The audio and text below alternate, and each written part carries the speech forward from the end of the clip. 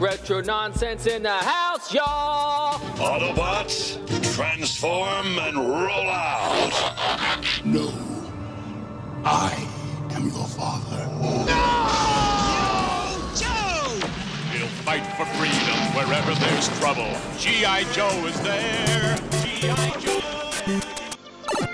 Have you played Atari today? Just give me my retro.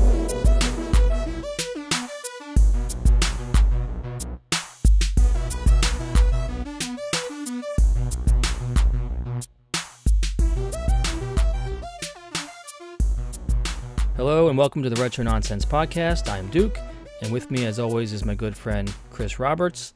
We are on episode 28, and as of this record, it is May 7th.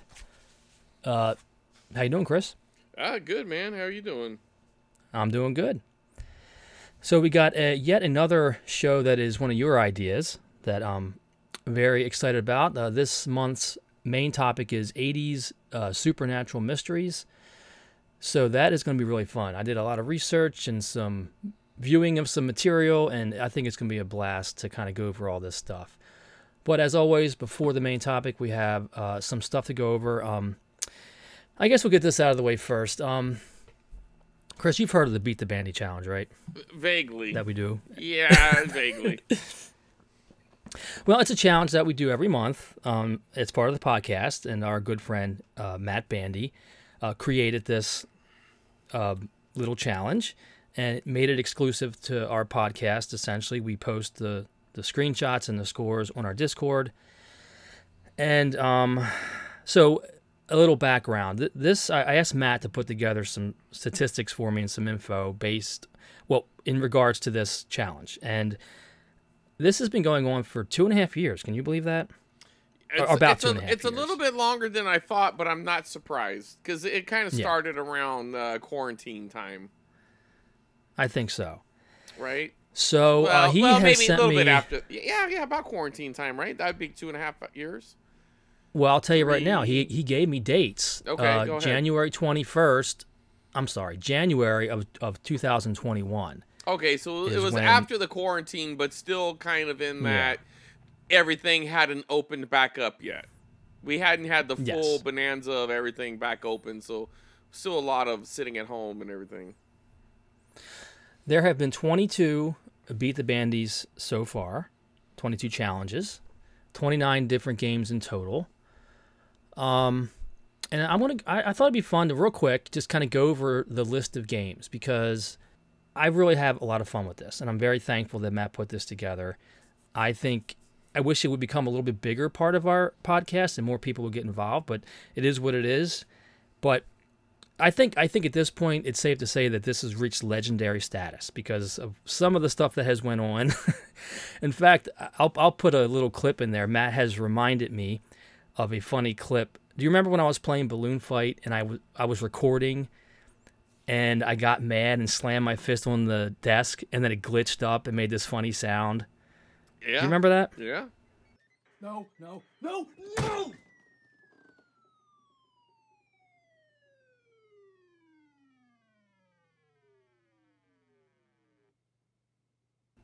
Well, I forgot all about it. So he recently sent me that clip and said it was like his favorite Beat the Bandy moment or whatever.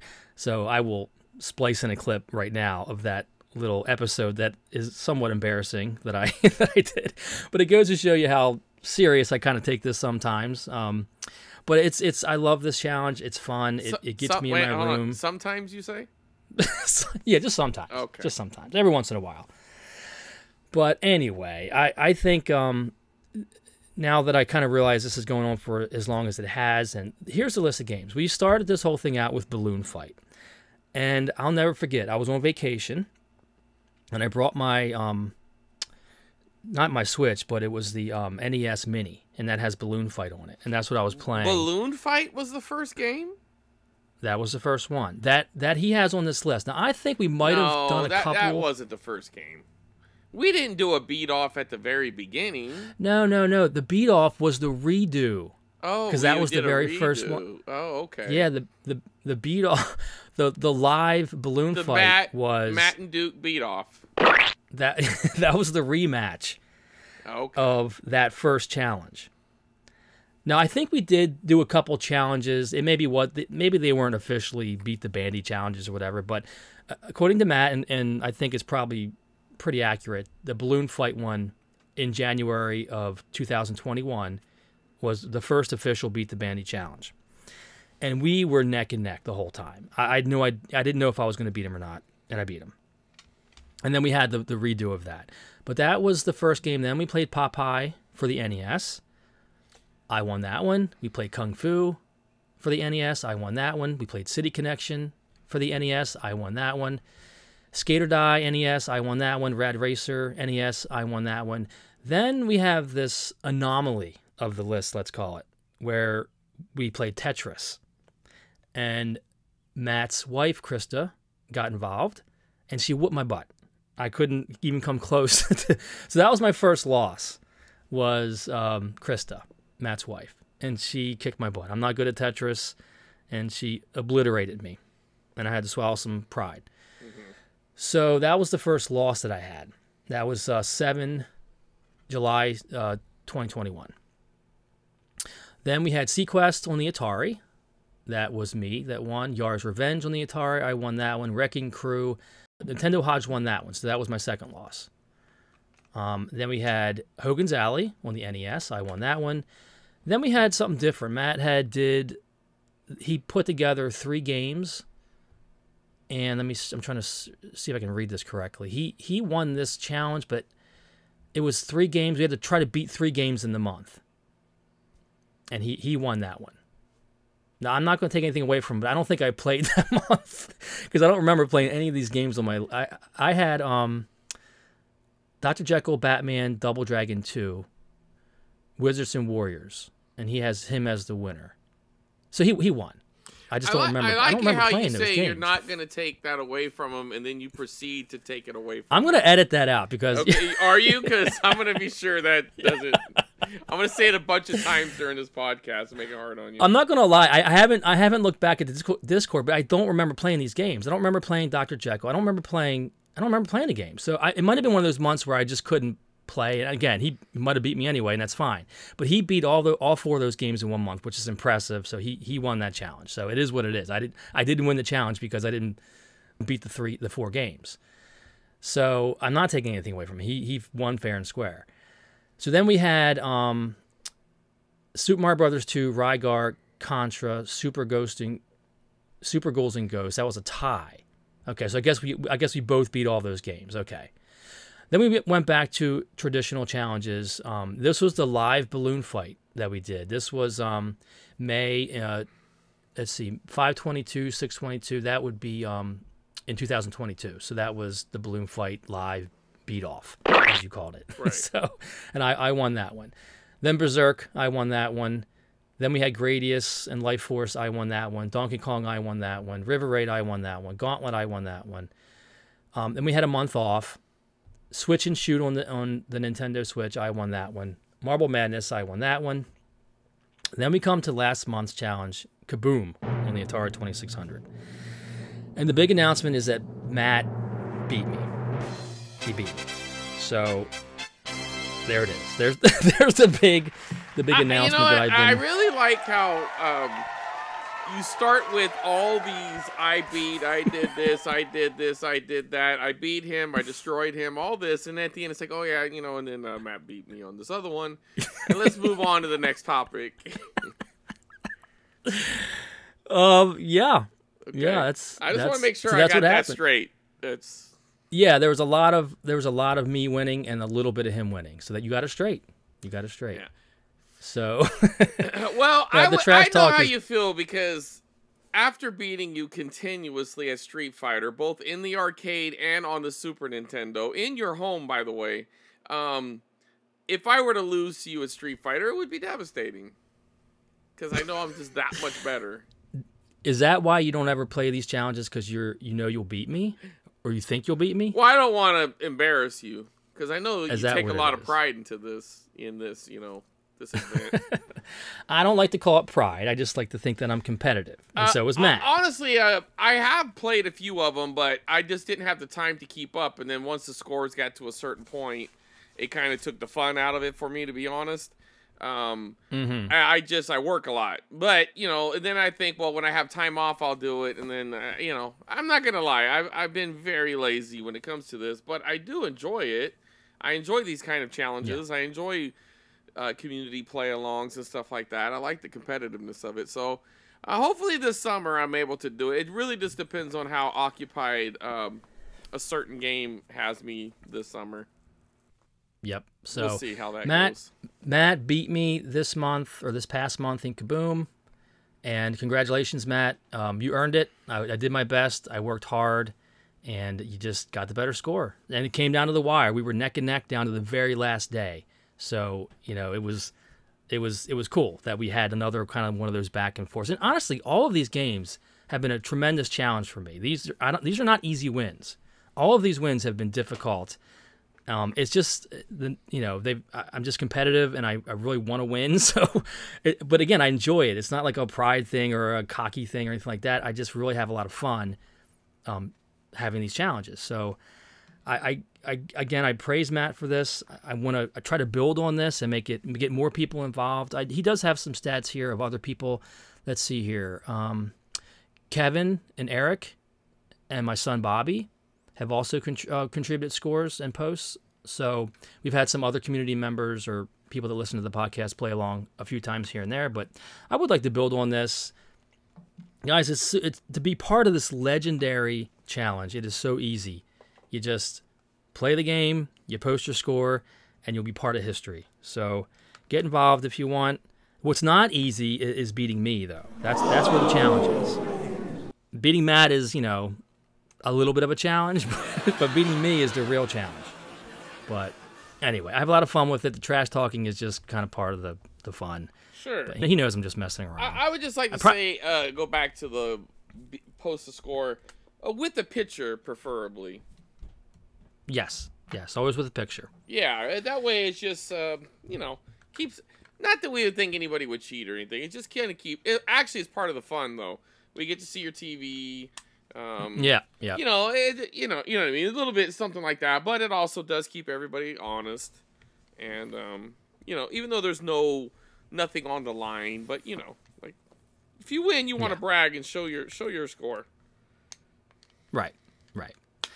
So it's fun. Congratulations again to Matt, and thank you again, Matt, for putting together this challenge and making it part of our podcast. I think it's really fun, and I love keeping the retro gaming aspect element in our podcast and part of our discussion every month. It's really fun. So I like that he picks like Atari and NES games and retro style games like that that have like score challenges type style. So that's what I prefer. That's what's fun to me. And you did good, Matt. You beat my butt. And this month we're doing Space Invaders. So I'm currently ahead. Matt has posted one score, and I flipped the scoreboard for the first time and got I don't know, 10,000 some points. So that was kind of cool that I was able to do that. Yeah. But it's early in the month, plenty of time.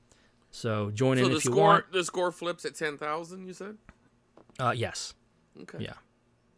So play along. So that is that. That's our Beat the Bandy talk for the month. Let me get my notes out of the way here. So next on our agenda here, we've got some Zelda hype to talk about because Tears of the Kingdom, Breath of the Wild 2, I guess, whatever you want to call it, is less than a week away now. It comes out this Friday. Both you and I, Chris, have it pre-ordered, and I don't know about you, but I'm really excited about it. It comes at a good time for me with I got a vacation coming up at the end of the month, so I will have it for my vacation, and hopefully I'll get to dive into it and put some time into it. So really looking forward to it. I don't know, not much else to say. There's been some controversy. The game leaked, and I haven't really looked too much into it because I don't want anything spoiled anyway. So I know that the game has leaked, and people have been playing it early and stuff like that, but have you been seeing any of that stuff online? No, I mean, I've heard different things. I don't know about the leaking aspect, but I saw a couple of posts where Amazon shipped it early or something like that. I don't know. I really don't care. Zelda's, believe it or not, is my favorite franchise for Nintendo, especially when it comes to playing it.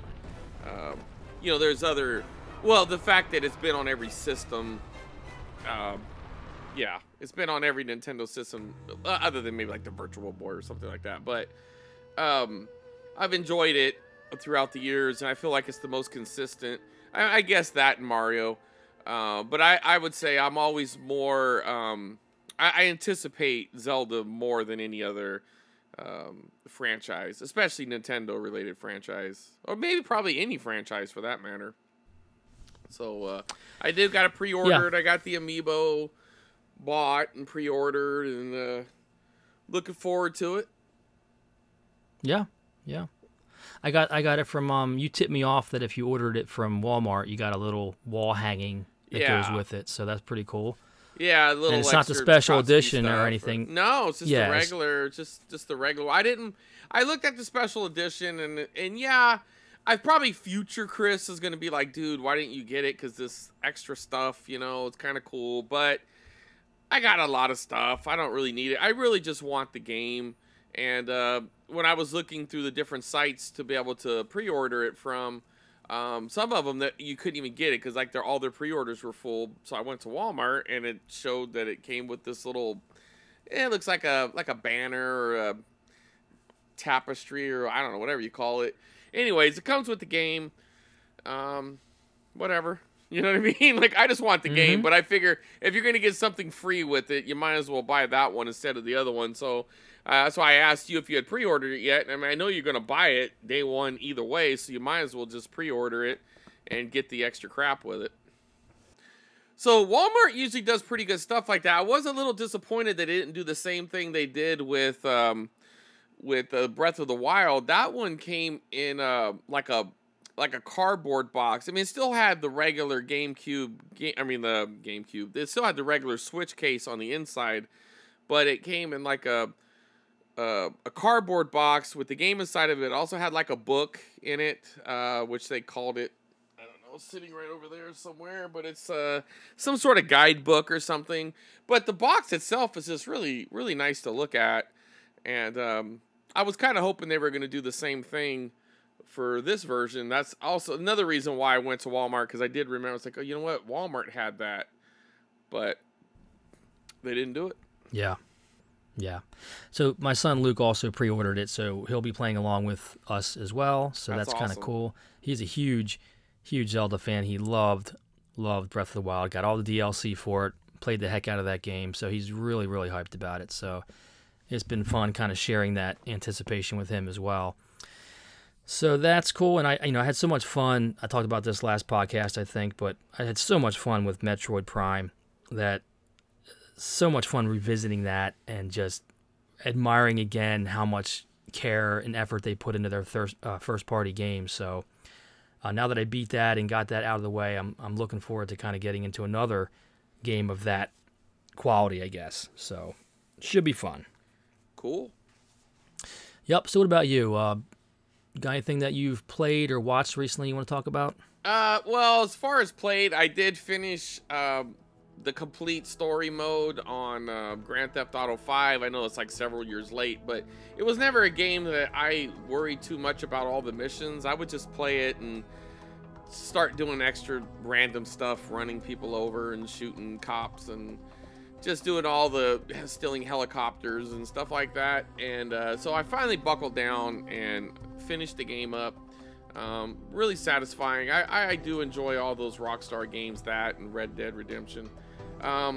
That's really the only thing. Well, I did stream a little bit this week on Instagram and a little bit on TikTok too, but I was just playing Contra. I was just trying to get that max score. I didn't even beat. I had a really good run though. I only played it one time through, and one session, and I got to the 5th loop, and I just had blew off too many men early on. I had wasted too many lives, just kind of like talking, reading the screen. I was distracted. I mean, I'm not going to make excuses, but the truth of it is, I don't die on the first level ever. I don't care what loop it's on. And I'd lost a couple lives on one of the loops on the first level, and I was like, oh man, this is embarrassing. Yeah, at that point, you're like, forget it. Yeah, but I did actually get like a 3.1 or 3.2 million, something like that, which is pretty respectable. I think my high score is 3.5 or 3.7. So that's what was kind of like, that kind of bummed me out, because I knew had I kind of focused at some point, I was playing well, and I probably could have beat my high score. I don't know if I would have got the max score in that run, but I felt good. I felt good, and I started off focused, but, anyway. So I didn't know you could stream one. You said well, Instagram? it's kind of bootleg streaming. I just put my phone to it and go live. I just set the phone up on the tripod and point it at the screen and go live. It's not like Twitch or anything where I got the 2 cameras and all that kind of thing, working with their interface. It's just kind of a bootleg streaming. But it works just the same. So got a couple of badges or whatever people bought me. It turned out it was equal to a whole $1.51. But hey, you know what? It doesn't matter. I didn't expect anything. Funny. I don't ever expect anything, to be honest. But it is nice when people do stuff like that. It's cool. You know what I mean? They go out of the way to, be courteous and stuff like that. But I just do it for the fun, because I just want to do it and just interact with some people, and I felt like doing it at the same time. Might as well do it in the game you're good at. I did. After that, I threw on Castlevania, and I pretty much ran right through it until Dracula. But my hands were kind of fatigued from playing Contra, and I just didn't want to put too many attempts in, and I didn't end up beating. I turned it off. I played them maybe 3 or 4 attempts at them, and I'm like, this is kind of awkward, because normally I don't I'm not saying I beat him the first time every time, but I haven't ever really made a point to really get good at beating Dracula, because I've never cared. I've never had nothing on the line. I've never had like a no death run. Well, I take that back. I did have a no death run going into Dracula once, but I haven't made that a point to want to have that. You know what I mean? I always just play it just to play it. Like there's no score that I'm going for. It's just more just to play it. And so I think if I were to focus on that, I could get, because I know there's better strategies than the one I'm using. But so that's something I need to do, get better at that if I want to stream that again, because that was a little awkward. At least for me anyway. I don't know, because then I was like, I'm gonna turn it off. Like, oh man, you can't leave on the I'm like, I can. You know what I mean? Like, I appreciate you guys sticking around, but I mean, it doesn't matter to me if I beat him. I beat him several times, so I did get to what they refer to his second form, the Cookie Monster.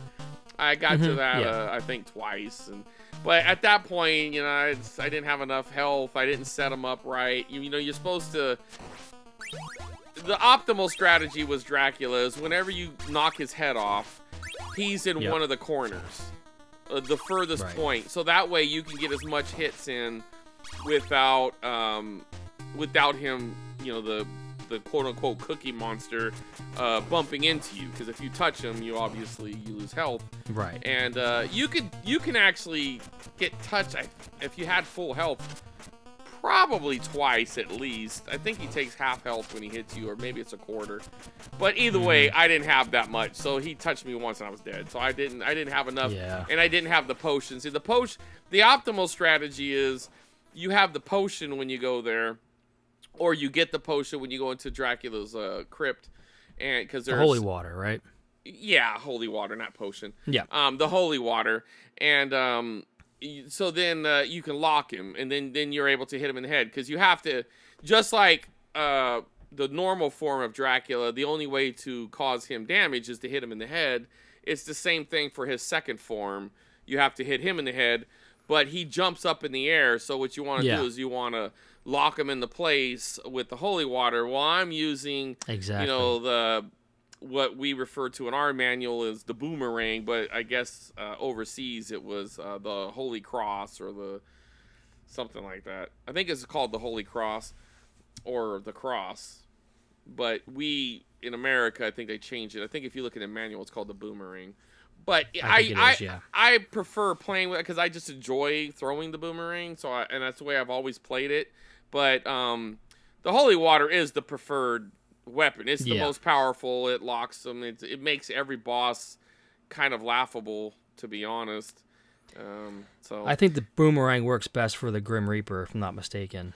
no, actually, it don't. You can freeze the boomerang. You can freeze the Grim Reaper right on the ledge and just keep throwing it at him and hitting him.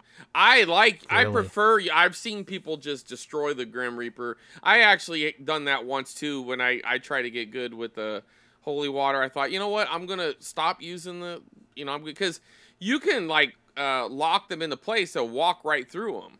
Like when you're going through certain, like those little statues that spit fire at you. And if you throw a holy water on them, you can just walk right through them. Yeah. Because, they're considered, you're you don't get damaged because they're blinking or whatever. You can walk right through them. So it really is, for speed runners, that's the only thing they would use. Maybe minus a few other areas in the game. I don't know. I'm not too in depth with all the speed running tactics. But anyway, those are the games I've been playing. As far as what I've been watching, we just got back from Guardians of the Galaxy 3. I won't go into the movie as far as spoilers or anything, but we really enjoyed it. Cool. It kind of has a conclusion, which I don't think that's a spoiler. I think that was all talked about going into the movie. So that was kind of good. And we enjoyed that a lot. That's funny. I have not seen any of those.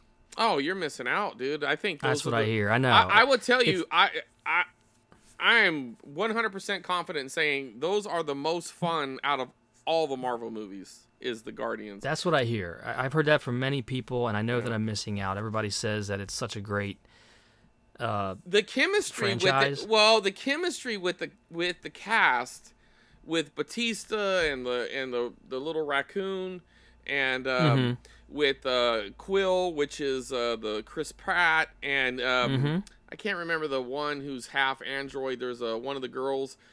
She starts off with, she's very abrasive, but as the series goes on, she really picks up. Her personality is so good, and I don't know, man. I think it's my favorite out of all of them. I mean, you can have highlights. First Iron Man, maybe Ragnarok is really fun. The various the Avenger movies themselves, but I don't think they're as fun. They have fun moments, but they're more serious in tone. Whereas the Guardians leans more in on the comedy. It's because James Gunn is just a better writer than some of these other writers and directors. I just think he's just better, which I think really bodes well for the DC universe now that they've made him head of their, I guess he's like director or whatever. He's the head honcho over there and in DC. So isn't he the one doing the new Flash movie with the Batman? All the Batmans in it. That was already from my understanding, that was already filmed before he was hired. But I think he had a little bit to do with the editing process. He might have helped them punch it up a little bit. But I've heard a lot of good pre-reviews. I'm nothing spoiler related, but some people I think who've seen like a pre-screening is very enthusiastic about that movie. It looks good. I mean, they have a good cast. I mean, it's fun bringing back Michael Keaton and all that, so it's going to be kind of hard to mess up if you just play it right. I think the problem with the Marvel movies now is that they're so formulaic. It's just like watching the same movie over and over, and that is kind of what I like about the Guardians movies. I'm not saying they don't have some of that, but they kind of created some of that too, like the back and forth, the wit, all that. I feel like that's really got going more in the Guardians movie than every movie after that. Really feels like they've kind of ripped them off. All these other, I like the Ant-Man movies, but I don't think they're as good. I like the Iron Man movie. I mean, the Iron Man movie, I like them, but Thor. It's 50-50 with some of his movies. But really, and even Thor's chemistry with the Guardians is great. Like, that's like the highlight for me for, Infinity War is him, his little chemistry and in-game with the Guardians. So if you haven't seen those, Duke, I really suggest you get down and watch those. I'm not saying they're perfect movies, but I think you're going to really enjoy them. I mean, it's very surprising, like, Batista's this big muscle-bound, big muscled-up wrestler, right? Or former wrestler now. And I just never would have thought I would enjoy him acting so much. And even something as simple as like there's this one character that's a tree, right? And his name is Groot. Yeah. And all Groot, he yeah. says is, I am Groot. And you would think, you could get anybody to do that voice acting, right? No, they get someone they actually, like, as Vin Diesel is the voice, and that's all he says. And it's just so hilarious. It's like, why would you pay Vin? I mean, I can't imagine Vin was cheap. It seems like they could have just got any voice actor to play that, but I guess it adds a little bit to the star power. Batista has a fairly small scene in Blade Runner 2049, but it's really good. He does a really good job in that. He's a good scene. actor. It was good in that scene. Well, even that cabin in the woods, or knock on the cabin, I think is what it's called. The movie he just did, that was a M. Night Shyamalan movie. I'm not saying it's like a great movie, but I would say he gives a great performance. I think the movie's fine. It's a good movie. It's fine. But it's I'm not trying to discourage you from watching it. I think you would enjoy it, and it's streaming on one of the streaming services. Mm-hmm. But his performance was really good. Really good. He's definitely elevated his acting, and he's got a pretty good range. He does comedy, and in that movie he's serious, and he's done some action and stuff like. Well, I guess Guardians is kind of action too, but well, anyway, I dug it. We went and watched that. As far as TV goes, last night we went right through the first, I think it was the first 4 or 5 episodes I think it was 4 episodes of Barry. Have you ever seen Barry? No. Well, it's a pretty good, it's like a dark, well, it's a dark comedy on HBO about a hitman who decides to become an actor. Like, he kind of I'll give you a little bit of the pilot episode. He goes to this acting class. He's supposed to go there to complete a hit on somebody. And when he's there, he kind of gets sucked into, they think he's there to be one of the students, and he gets sucked into he has to come on stage or whatever, if I remember correctly. And he gets the acting bug. So he's kind of juggling this life of still kind of being a hitman, but then also trying to have a normal life, Mm-hmm. And it's got is it Seth? It's one of the guys from Saturday Night Live. I can't remember his name right now, but I did not expect to enjoy his acting as much as I have. He was always good on Saturday Night Live, but I just never thought of him as like this good actor or whatever. But he's really good. The show's really funny, and we really have enjoyed the season so far. So might be some. It's on HBO Max. Bill Hader, that's the guy. That's the actor. Oh, he's funny. Yeah. I like him. Well, you're gonna trip out when you see his acting. The Really? show is definitely a comedy, but there's also a serious side to it as well. And I don't know, man. It's got a really good cast, and there was this one scene in one particular episode, and I won't get into it, but I laughed so hard. I usually TV shows don't have that kind of effect on me. You know what I mean? Right. It was just so funny, and I did not expect it, and it was really good. But so we watched that, and we kind of got caught up on some other series. So, with these streaming services, man, we got probably about a half dozen shows that we're dedicated to at any moment. So it's you can get into too much, but finished up The Mandalorian as well, the 3rd season. I won't get into that because I don't know if you're caught up, but definitely finished that up, and looking forward to new things coming up. Was How it about good? you? I enjoyed it. Obviously there's a difference of opinion, you know what I mean? But that's kind of been the thing all along, right? It's always kind of. Well, how does it hold up compared to the other 2 seasons? I'll ask you that. Well, as far I would as just say quality and. Well, I'd say the quality as far as like the look and the sets, and I feel like all that holds up. I think there's some highlights of the season for sure. I think there's some of those sluggish moments for sure. there was one episode in particular that I really did enjoy that kind of had a little bit of that feel from that last show we watched. What's that last one? It's not Alderaan. What is the name of that last one? Oh, Andor. Andor. There you go. It had a little bit of that vibe going in this one episode, and I feel like they're really doing we'll see how it pans out, but they're really trying their hardest to connect all these shows and kind of fix the sequels. You know, like they're laying the groundwork for leading up to the sequels. Will they fix the sequels? I don't know. Some people don't think they need to fix them. I am not in that boat. I feel like the first movie started off good. We've talked about this before, so I don't want to go back down that road. But the last one in particular with the Emperor and, you know, somehow Palpatine returned and all that, they're kind of telling you how Palpatine returned, I guess. They're kind of laying that foundation with cloning and everything. So Gotcha. I feel like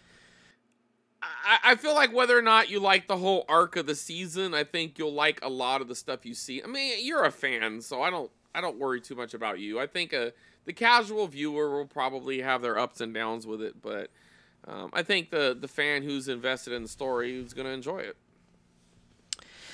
Well, on that note, I did start Boba Fett finally because Finally. I'm eager. Yeah. I'm eager to get into Mandalorian season 3. I really wanted to watch Boba Fett before I did that. You kind of have so to. I'm only. What's that? You kind of have to. I mean, do you have to? Yeah. Have to? No, because they do show a little bit of a recap. But I would say it'd be silly not to, because you won't. Yeah. You're gonna miss some stuff. So I am 3 or 4 episodes in. I definitely don't like it nearly as much as The Mandalorian. It definitely has some issues. Okay. But I'm not. I want to watch the whole season before I judge it fully. But Now, did just, you get? just right off the? I forget the structure of. I mean, all the which episodes was which. But have you got to the one where he kind of has his flashback episode where it kind of gives his where he gives his background, like what happened to him, him being the Boba Fett. What happened to him? Well, I mean, it starts out like that. Well, no. But there's one particular one where, like, you see the backstory of him with the Sand People. Did you get to that one yet? No, I don't think so. Okay, all right. Then I won't go any further. Never mind. Keep going. Just as far as I'm not, I don't know. I don't think the guy playing Boba Fett can carry the show real well. He's just not that great of an actor. He's not terrible, but he just doesn't have the same presence as the guy that does The Mandalorian or other shows. So that's a little issue for me. He just doesn't. He's just not that great, in my opinion. And it's a little hard to. This takes place right after Return of the Jedi, and he's about 20 pounds heavier than he was. And you just can't help noticing that he's a lot. And all the action scenes, he's very slow, and it's just the action's kind of weak. It's just not that great so far. I'm hoping it kind of ramps up and gets a little better, but so far I'm not very impressed, honestly, with Boba Fett, which is kind of what I heard. Mean, I heard he it was wasn't in the Sarlacc pit. I mean, the guy went. He gained through weight some in the things. Sarlacc pit. No, I mean, he came out injured. You don't bounce back the same, Duke. Come on. I guess. But he is the guy who was in the prequels. I'm pretty sure that's the same actor, right? Oh yeah, it is. Yeah, so I mean, that's it's the guy that cool played Jango Fett. Jango Fett, yeah. So I kind of feel like that's cool. It is cool. That's cool. And he's not a terrible actor. He just doesn't have he's not the quality of actor, in my opinion, that can carry a show. That's why you have to have a good cast. Yeah. Because even look at Pascal, or what's his name? The guy who plays the Mandalorian. Pedro Pascal. Right. Pedro Pascal. I think he's a really good actor. But, I mean, how much acting can you do when you're just in a suit? And is he even the guy in the suit, or is he just the voice? I don't even know. I think it's like half and half, yeah. Right, so... Sometimes he is, sometimes what's he it's a really stunt guy. doing? I mean, it's kind of like you have to have a good ensemble around you, or else it's just a guy walking around in a suit with very little dialogue. Yeah. But I mean, I really do enjoy the Mandalorian, and I liked Boba Fett. I don't think it was one of their top series at all, but I don't know, man. I guess I'm just not as picky when it comes to stuff like this. It's just more of it. It's not that much of an investment as far as time goes. I would rather sit at home and watch 10 episodes or 8 episodes, whatever it is. I think it's 8 or 6 or whatever. I don't know. It wasn't that many. I think it was 7 episodes, right, for Boba Fett. I think I'd rather do that than go to a movie. Like, I'd rather do that than go see those sequel series and just leave just disappointed after being in the movie theater for 3 hours. You know what I mean? Yeah. When you're at home, you got your phone, you can pause it. You don't have to watch it all at once. I don't know. I mean, I prefer these kind of stories than let's go to the movie theater and sit there for 3 hours and be disappointed. Having Star Wars on a streaming network like this is great. There's a lot of Star Wars content. If you're a fan, there's animated shows, there's all the old stuff, there's everything, and all these newer shows are. In general, I loved Andor. I loved the Mandalorian. I just don't think that Boba Fett has the same level of quality. Just some of the dialogue and the acting is a little off. Even visually, the special effects don't seem as good as they were in the Mandalorian either. So it's just a couple notches below. And the directing, like I know that Robert Rodriguez seems to be directing a lot of these episodes, and I'm just surprised at how poorly they're directed, in my opinion.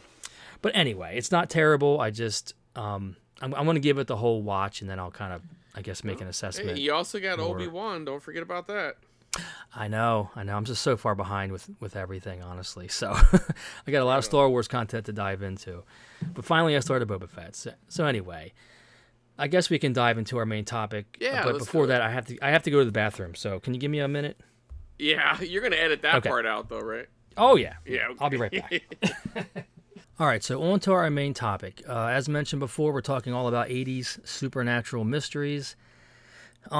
This was, Chris, you grew up the same time I did, and this was a kind of a big part of our pop culture, I think, at the time, was all these strange phenomena that were seemingly potentially real, and I think it's interesting to talk about the fact that the pre-internet era, I think, was what made this possible, because I don't think these topics and these themes and these things are nearly as popular as they were, I would say, late 70s into the early 90s. Would you agree with that?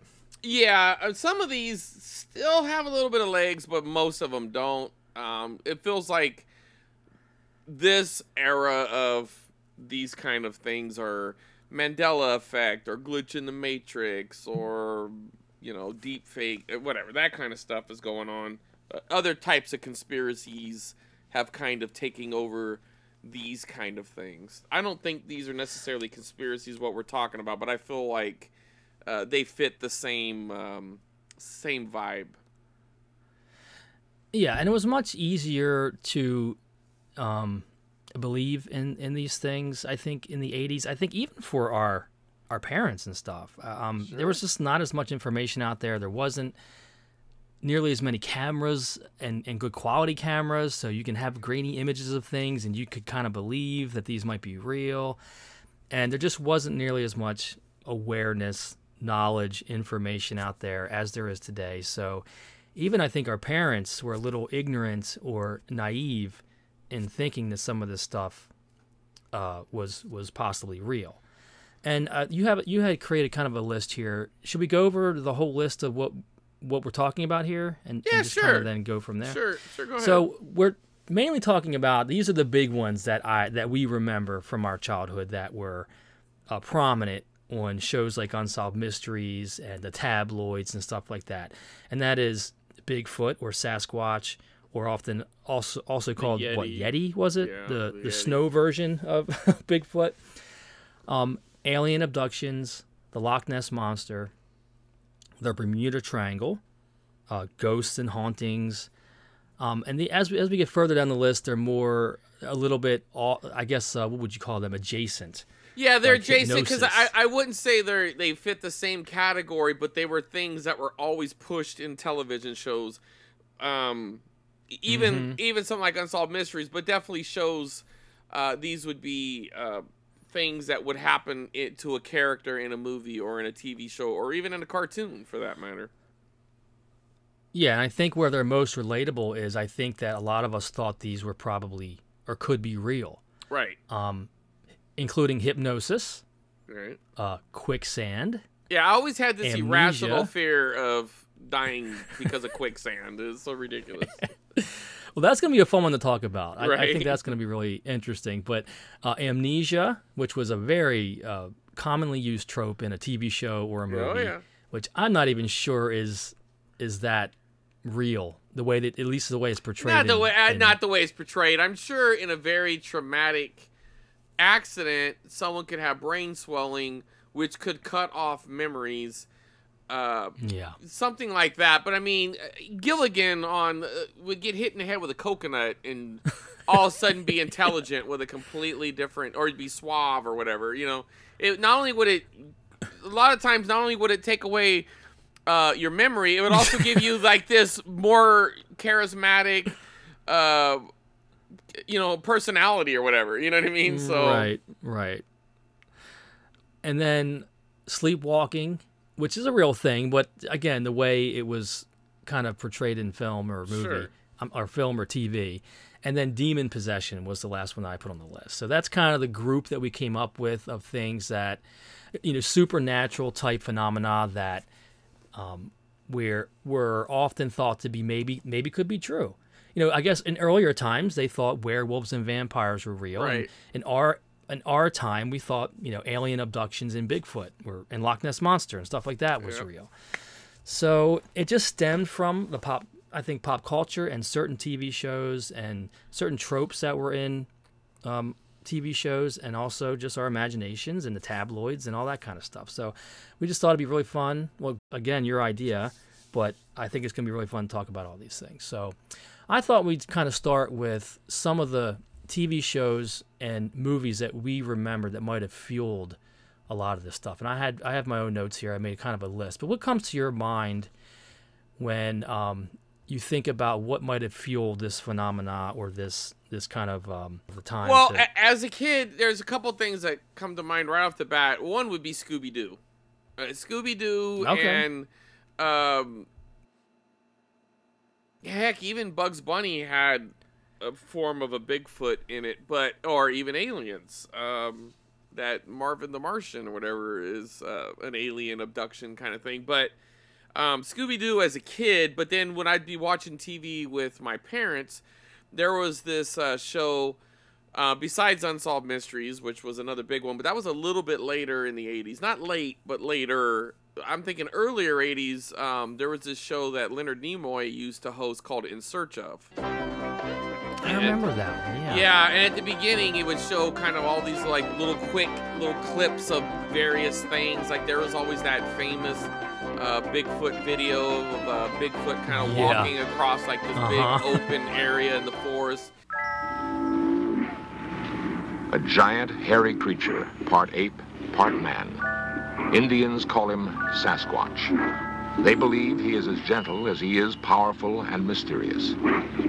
He's been seen many times in the rugged mountains and deep woods of the Pacific Northwest. The encounters have not always been peaceful. And kind of looking over his shoulder and then continuing to walk. That's been parodied so many times. In fact, I remember The Simpsons in an episode where Homer kind of did that. Somebody caught Homer walking. He did the same motion where he looks over his shoulder. I was like, oh, that's the Bigfoot footage. I have a coworker. I won't name him, but he looks like Bigfoot. He looks just like that when he's walking, the way his arms are swinging. And so yeah, that was one that I remember. And then like another big one was Into the Unsolved Mysteries. They did two different episodes, if I remember correctly. One was on the Roswell crash, with the various military guys showing that became that picture that like went into the newspaper. They were showing the debris, and then of course they retracted it and said it was a weather balloon, and it probably was, but it was probably a secret craft. And then anyway, it doesn't matter. That might be getting a little too deeper into it, but So that was something that was on Unsolved Mystery. And then there was another one. There was a couple that got abducted. It was a I forget their name, but there was a pretty famous couple. It was a African American guy and a white lady, and they were driving home. It was sometime during the 60s or late 50s, and they both were abducted, and they were their car stopped. It's one of like those things that they showed on X-Files and various other things, but. They're driving down the road. All of a sudden, big lights above them. Their car stops working. And next thing you know, they wake up, and all this time, like it's 4 hours later, and they're still sitting in the car, and they don't know what happened and everything. Yeah. That was really cool. It had a big impact, but and then Loch Ness Monster. That was something. I think the first time I saw anything about the Loch Ness Monster was on a National Enquirer. At the grocery store with my grandmother and my mother. It was just something you just kind of glanced at and was like, oh, what's that? And there was that you would see that all the time. Yeah. Well, there was another famous photo of, some guy who snapped a shot of, this grainy little bit distant picture of this long neck, almost looked like kind of like a Flintstones dinosaur peeking its head out of the water. Yes. But anyways, that's a start. Yeah. What about you? You got any memories of stuff like this?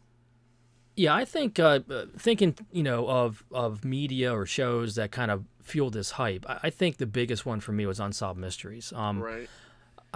This afternoon I sat down and I picked the episode that I remember the most, and that was the alien abduction episode, and I watched the whole thing. It was really fun to go back and watch an episode of Unsolved Mysteries. Now this show ran from 1987 to 1999. I think it was kind of rebooted again in the 2000s, but I'm not going to talk about that. I think the original run, it ran for 9 seasons on NBC and then 2 more seasons on CBS. But I think after watching it tonight, what stuck out to me the most was that the quality of these reenactments were very well done. This was like watching like good quality television production. They had camera angles, they had good actors, they had, it was a good quality production. And you couple that with Robert Stack, who was the host of the show, and it just made everything very believable. Because I don't know if you remember Robert Stack, but he had a very commanding, rich voice. He was an actor. He was a famous actor. And he had that trench coat on, and when he said something, you just kind of believed it because he had that kind of confidence about him and that body language, whatever. As a kid, it just made it. I think they just picked a really good host. He had that very distinctive voice, and again, the whole trench coat thing and the way the show was lit, the music, and the quality of the reenactments just made every topic they picked. As a kid especially, you just kind of believed it. So I think that was this. You can't take away, I think, that the Unsolved Mysteries show was a huge part of why that became such a part of our pop culture of the time, was him and this show. In 1945, 5 Navy torpedo bombers took off from a Florida airfield and headed east over the Atlantic, only to disappear without a trace. Thus, the legend of the Bermuda Triangle was born. Today, an aviation researcher believes he has found one of the missing planes and solved the mystery of the lost patrol. Now, there's other things as well that trailed off of that, but for me, this was the biggest thing. And every week they had something else. Alien abductions, they did the Bigfoot, I think, the Loch Ness Monster. You name it, they probably did it. I mean, this was like 12 seasons, like I said. So they covered a lot of content. And like I said, I just think that the host, the quality of the reenactments, and all the production quality in general really made, when you're sitting there watching this as a kid, you're like, wow, this really could be real. So I don't know if that was your experience watching this show as a kid, or you watched it a lot. Dude, I took Unsolved Mysteries as they were fact. The fact that they showed an alien abduction, or even they would have a ghost episode, or they would, they definitely dabbled in a little bit of Bermuda Triangle, which is another one we're going to talk about. They definitely talked about the Bermuda Triangle. I'm not quite sure if there was a Bigfoot episode, but I wouldn't be shocked if there was. But I mean, I'm sure there had to be. There was even other shows that would have like an episode that revolved around. I was trying to think of one specifically, but like I almost feel like it'd be like a nod and a wink. It wouldn't be like you would, like the character would, like maybe like like Magnum PI or like the one with the car that talked. I don't know why I can't think of the name of it, but I'm David Hasselhoff. Various episodes, they would sometimes they would move, like there would be an episode that just had a little supernatural vibe to it, and it feels like they always kind of, all these big shows, Knight Rider was I don't know how I forgot that name, but there was just all these shows where like they would like kind of dabble it in, but it would never be like it really happened, or sometimes it would leave you kind of like, did that happen at the end, or that kind of thing. Of course, there were shows that were just like out and out about it, like Greatest American Hero was all about aliens. Aliens had dropped off this suit to this guy, and of course, the more mainstream, holdovers from like, it was syndication to us, but Star Trek and the various ones. I mean, that's all alien stuff. People from other. And but then you got V. I mean, the list just goes on. Right? Of aliens yeah, exactly. That invading actually, Earth. Right, really leaned into the thought. Yes. But I mean, I even go into like just all the various cartoons I watched. They always seem to have like an alien episode or Bermuda Triangle episode, or like we didn't get a lot of the. Yeah. Well, there was even other things like monsters and stuff like that, but they definitely took some of these headlines that you would find in the Inquirer or these folklore wives' tales, and they would work them into the show. Right, and I think that the brilliance behind Unsolved Mysteries is the tone. It's like a serious news show. Like I they're watched not it with messing my around. grandparents, man. You know what I mean? Yeah, like, right. They weren't really into like hokey stuff. They watched. I mean, my grandmother liked a lot of murder mysteries. She watched Murder She Wrote, or she'll watch like a movie of the week or whatever. My grandfather was into detective shows, so when you sit down and watch Unsolved Mysteries with them, they're all interesting stories, but a lot of it had to do with who killed this person, or this person ended up missing, and these men. Then all of a sudden it's like they're doing one on aliens, like you believe it. Right. It's like, I was like, whoa. Yeah.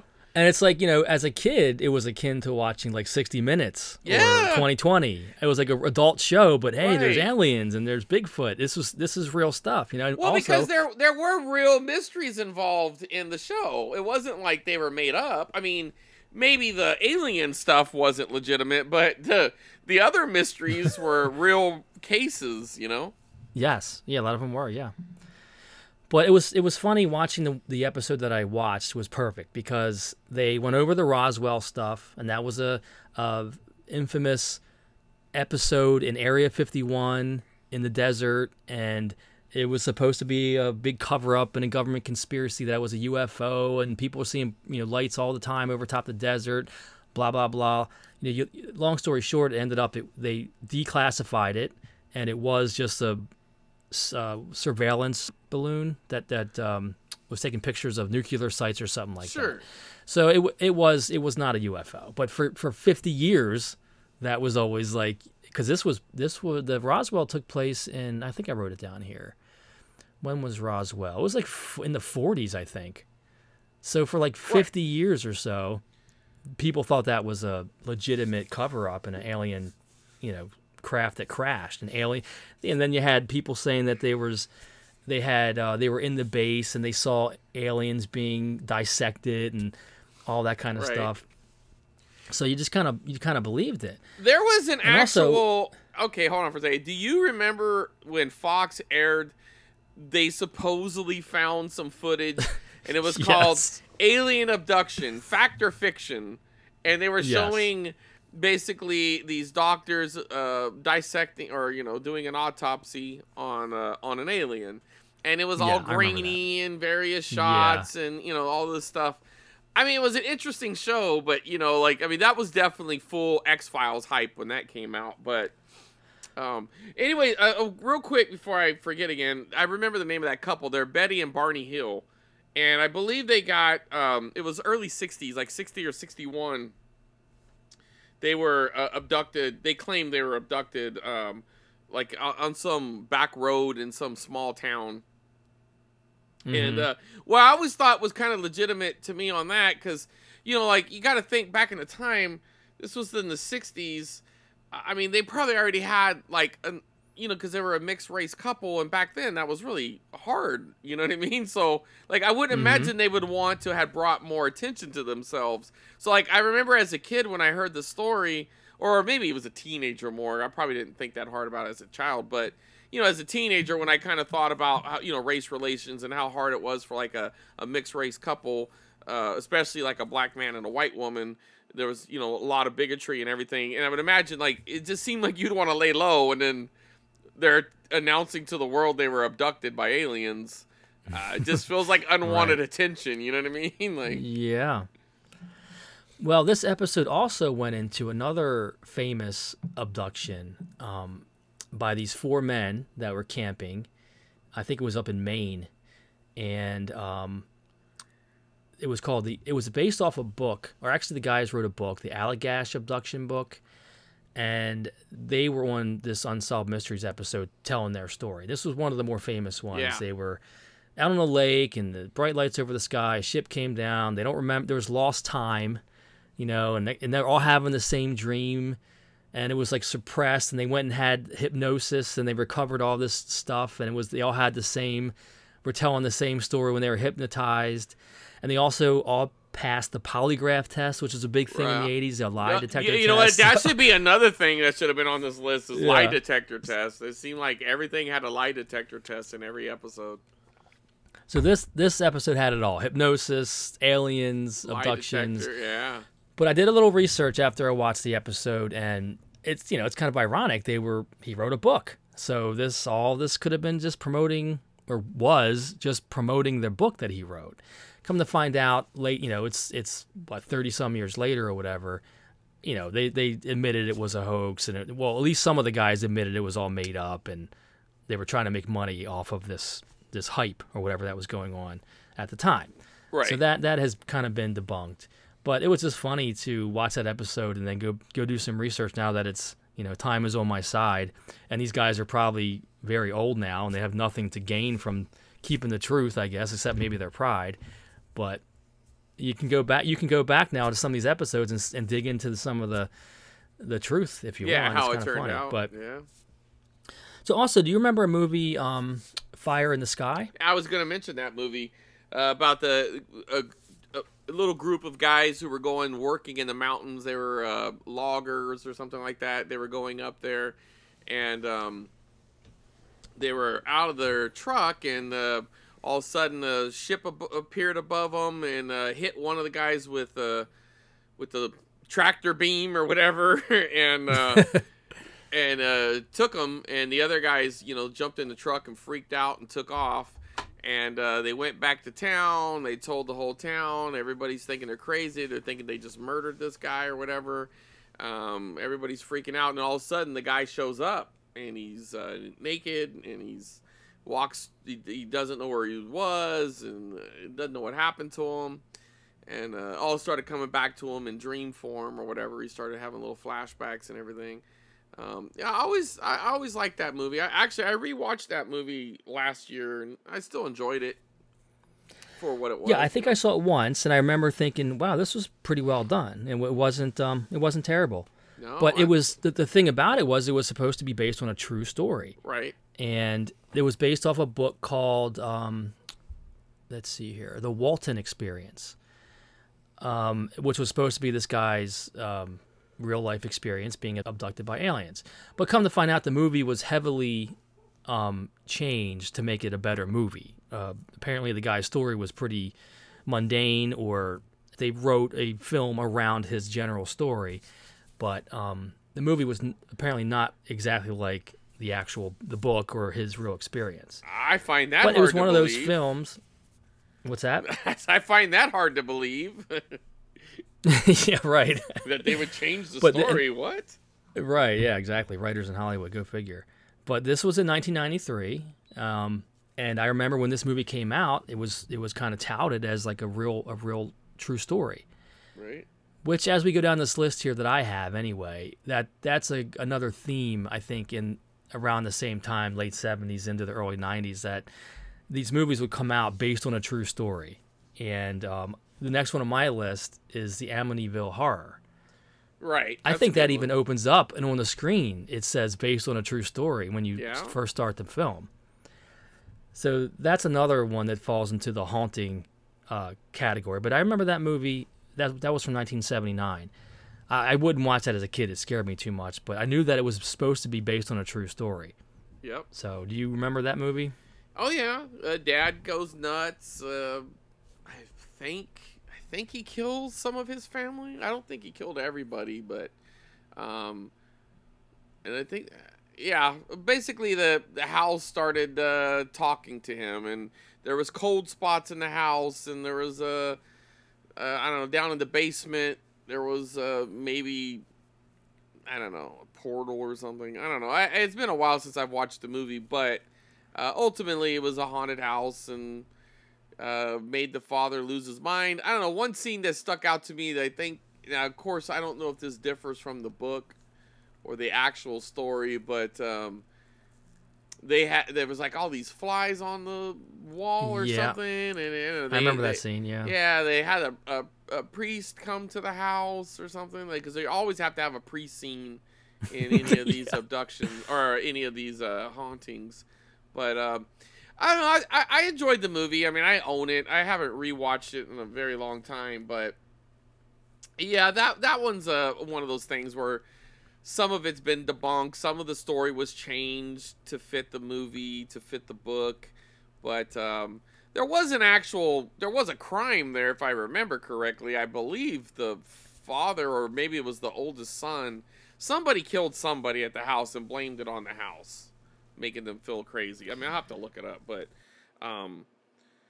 isn't the house itself like a tourist attraction? Like you can go see the actual Amityville Horror House somewhere. I'm not sure what it is, I think it's been. I still think it's been bought and sold a few times. I think it's still around. Yeah. So, what about you? I got more on my list, but do you have any on yours you want to talk about? What, like haunted houses? No, just movies or shows that are that were based on it. Well, okay, maybe not necessarily. I think back to the Unsolved Mysteries, the Bermuda Triangle. That was always something that was such a huge thing. Like Amelia Earhart could have went down in the Bermuda Triangle. Yep. And, I remember that. There was like this whole squadron of World War II fighters that went out. On a, just like on, not, I wouldn't call it a mission, but basically they were going to go out to do some maneuvers and come back, and they were lost and never came back. And, then there was always this, the thing about like a plane going through the Bermuda Triangle, their instruments would go crazy, or they would lose direction, not know which way they were going. So there was always compasses stuff like would be spinning around, and you couldn't right. see anything. Yeah, there's always the same story. If you flew over the Bermuda Triangle, that was always a big one when it came to one of those irrational fears. Even though I've never been anywhere near Bermuda, but I remember I was a kid thinking like I would never go through that area. And I mean, honestly, that's one I kind of believe, but not like vortexes and all that. I just think it was just like an area that probably had a lot of bad weather. Yes. You know what I mean? Yeah. Like, it probably just had a lot of bad weather, and planes were crashing in the water. And then when you're out in the deep ocean, they don't do a lot of dives to look for planes. You know what I mean? Like, you crash out there, it's kind of the end of the road. I mean, not every plane's the size of Titanic. You're not going to find them. There's probably a lot of sunken planes and ships out in the ocean. So, and it's more fun to come up with a supernatural reason why a boat sank, or there's a lot of planes crashing in a particular area. So that's what fuels a lot of these, I guess, legends or phenomena that turn into like supernatural reasons behind them. So did you know also that, I didn't know this until I did a little research here, Poltergeist was apparently, it doesn't kind of, I think, advertise it that way, but it's based on apparently based loosely on a true story. I think I heard a little something about that. I didn't know that. It says it was based on the Herman family, who claimed that their Long Island, New York home was haunted by a poltergeist due to objects mysteriously flying around, and they claim that it was because they built a home near a Indian burial ground, which was, the main plot of the. Well, that's film. another trope we could have been in, but I don't necessarily know if it would fit. But there was always something about Indian burial grounds where, there was always something was built on it. Like, Stephen King really had a thing for it, right? Because yeah, I think so. Which is the one, Pet Cemetery, I think that had something to do with an Indian burial ground. And anyway, maybe it was just the one movie. Well, no, I think there was subtext to The Shining about, well, no, maybe that was just more about Ghost, but anyway, yeah. Yeah, and then I had on my list too another movie that kind of played into the same theme was Close Encounters of the Third Kind. Right. Now, this wasn't based on a true story. This was just written by Steven Spielberg and some other screenwriters, but it's a alien coming to Earth, film that had the cliche spinning kind of disc-shaped flying saucer and the aliens and all that stuff. So it kind of fits into a film that would have been part of this whole hype that we're talking about here. Then I have on my list Harry and the Hendersons. Right. Which I was comedy, going to bring that but up. We talked about Bigfoot, yeah. Yeah, it was Bigfoot. And I got one more. I got The Exorcist on my list too. I'm just kind of listing off the films. Well, that goes remember. into the possession, but there was also I guess The Omen wasn't necessarily a possession, but that was just Satan's son.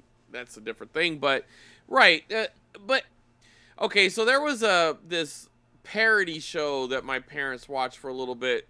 That was like a parody of soap operas, and the name of it was called Soap. And it was like Billy Crystal. I remember that. Yeah. Yeah, it was one of his earlier.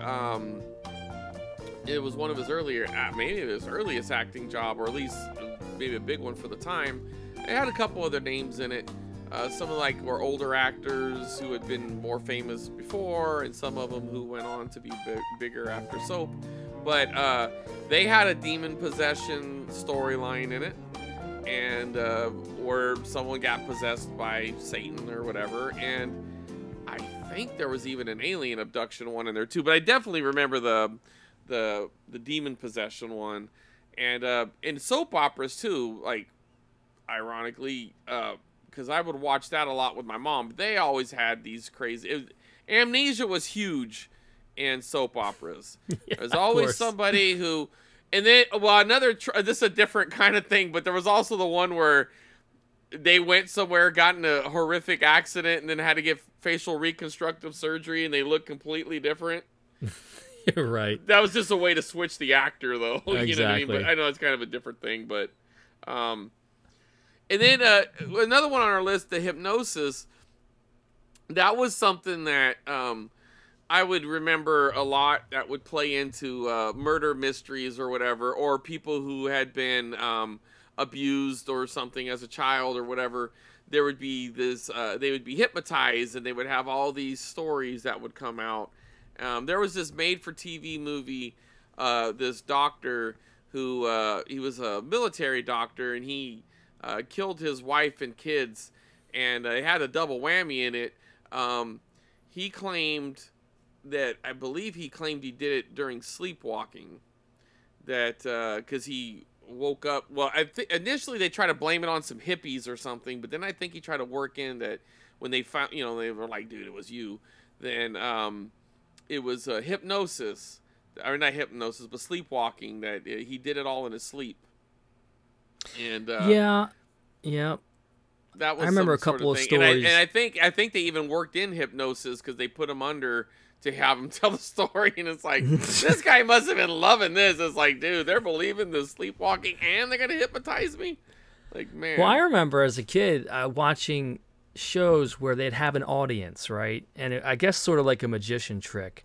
The hypnotist would like hypnotize people in the audience and get them to do whatever he wanted. Act like a chicken or whatever. Right, and that was always supposed to be real, and I don't know. I haven't done any research on that one, but I don't know if that's. I You've think that's never all. tried to be hypnotized? Me? Yeah. No. Have you? No, I haven't. I've been in situations where I could have, but I just thought I'm not going to do this because it's going to be awkward. I don't think it's real. Well, I mean, notice you don't really hear much about it. I don't think you hear much about it anymore because I now will just you have. tell you.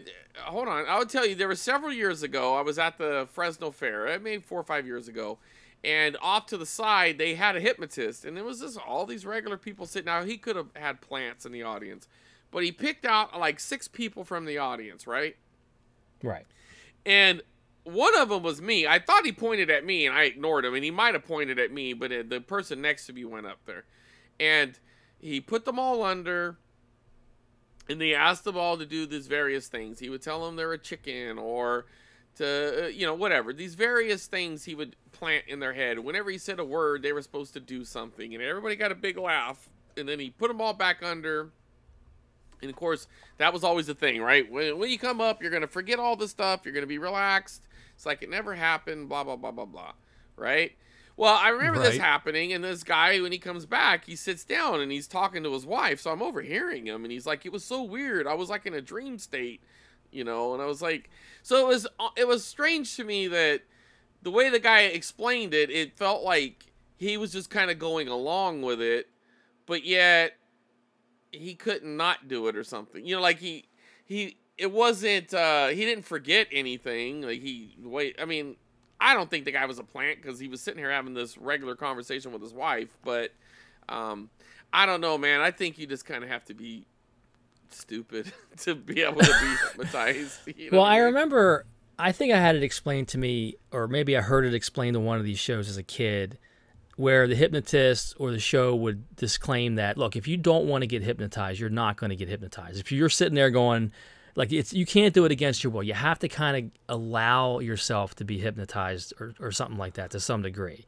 So I think when a lot of these hypnotists would do these random audience members, it's kind of fun. You get to go up on stage. You're in a good mood. You're part of this thing, and you kind of go along with it because it's funny, and you can kind of maybe believe a little bit yourself that you couldn't help it.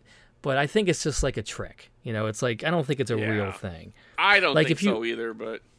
Remember in the movie Office Space, where that's kind of the part of the plot of that movie. Yeah, where he gets that's hypnotized. the big plot, to not care, and then all of a sudden his life gets better. Right. So that's kind of something you see in films a lot. Well, right. But I remember specifically. Liar is the same way. Is that? I don't. Yeah, I did. But is that what happened? He got hypnotized? He gets hypnotized, so he can never. He can't tell a lie, even though there is a mistake in the movie where he does tell a lie, and it always drove me nuts. I couldn't believe it was like, what? He just lied, but it doesn't matter. That's a side tangent. But there in the movie, he gets hypnotized, so he can't tell a lie, so he has to tell the truth every time. And it's funny because he also did another movie that was pretty much the exact same premise called Yes Man, where he goes to he's a guy who's kind of like things aren't going his way, so he goes to like a motivational speaker, and the guy's just like, you got to stop saying no to stuff, you always just got to say yes. So he goes out and he says yes to everything. It's pretty much the exact same kind of movie, but it wasn't bad. It was another Jim Carrey like movie. George Costanza, he did everything the opposite. Right. Everything started getting better. Everything started going his way. Yeah, I mean, it's the exact same result in this movie. I don't think there was a kid involved in Yes Man, but, he gets a girl and, I don't know, all these things. Guy's offering him Red Bull. He keeps saying yes. You want another one? Yes. It's like he drinks like 6 Red Bulls. He's all fired up, I've never seen that movie. I gotta check that one out. I think you'd like it. It's a good one-time watch. I mean, I don't know if it holds up, but it's probably, I don't know. I remember liking it more than I thought I would like it. But it seemed like in the 80s, like being a hypnotist was like a real occupation, like You're almost right. like a therapist. Right. And like it was just portrayed in this episode of Unsolved Mysteries where they had a hypnotist, and the way it was reenacted, it was like he was like this doctor, like this serious, like they had an office, and they all went in, and he hypnotized them to see if they all had the same story, and it brought up these memories, and it was like a real thing. But I mean, notice we don't have hypnotists anymore. We have therapists and psychologists we also have, and stuff like that. Mediums and stuff like that. Like, well, that's become mainstream. I'm like, you gotta be pretty gullible, man, believing in mediums. But if you remember, they often would have like they would pull out like a pocket watch, like the one on a chain, and they would like they would like swing it back and forth, and you're getting very sleepy type thing, and they would just kind of fall into a trance, and that was being hypnotized. So it's kind of silly now. There was also that other thing where like a pendulum or whatever, it'd go back and forth, and you're supposed like to stare at the light or whatever. Yeah, like the counter for like a musician type thing. Right. But, as we see, it's not really a thing, and nobody uses that anymore. But back then, we thought that was a real thing. That was a real person, a real occupation, and they could really, hypnotize people and pull information out of them or get them to tell the truth or whatever the case may be. But it's pretty funny how it's portrayed in TV shows and movies and stuff, like as we just mentioned. But so next, this is a fun one, quicksand. So I just kind of dove into this afternoon as well. What are your what's your experience with quicksand in TV shows and stuff like that? You said you had a fear of quicksand, so let's hear it. Well, okay, so Indiana Jones, there's quicksand, right? He gets in quicksand in Temple of Doom, and he's like, throw me, or maybe it's not Temple of Doom, but it's one of them. He's like, no, I think it's the last one, the Crystal Skull. It was Crystal Skulls. Yeah, throw me the rope, and they're like, it was a snake, and he goes, don't call it that, just call it a rope. But yeah, it was quicksand was always one of those things where you're just as you do, you leisurely walk through the jungle, right? I mean, you're out on a nice little stroll, and you step in some quicksand, and you can't move. Once you're in it, you're stuck. Yeah. And you die. So that was the whole thing. The more you move, the faster you would sink. So you had to kind of like somebody had to throw you a rope. You had to be real still. And the more you kind of agitated the sand, the quicker it would pull you down. So I remember most prominently. Now quicksand was in a ton of shows, a ton of TV shows like what was that Hercules show? Wasn't there a Young Hercules or something? What am I thinking of? Yeah, there was a Hercules show. There was a scene in that with quicksand. The list just goes on. I think there was probably Land of the Lost when it had a quicksand episode where that was part of the... That sounds familiar.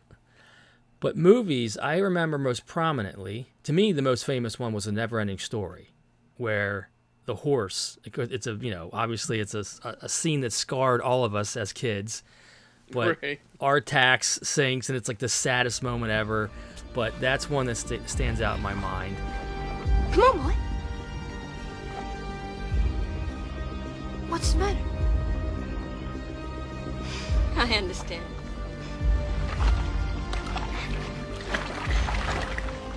It's too difficult for you.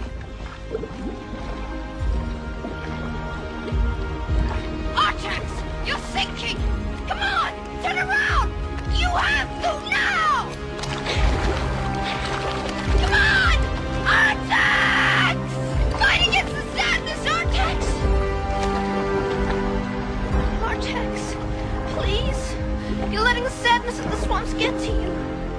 You have to try. You have to care. For me. You're my friend. I love you. Artex! Stupid horse! You gotta move or you'll die! Move, please. I won't give up! Don't quit!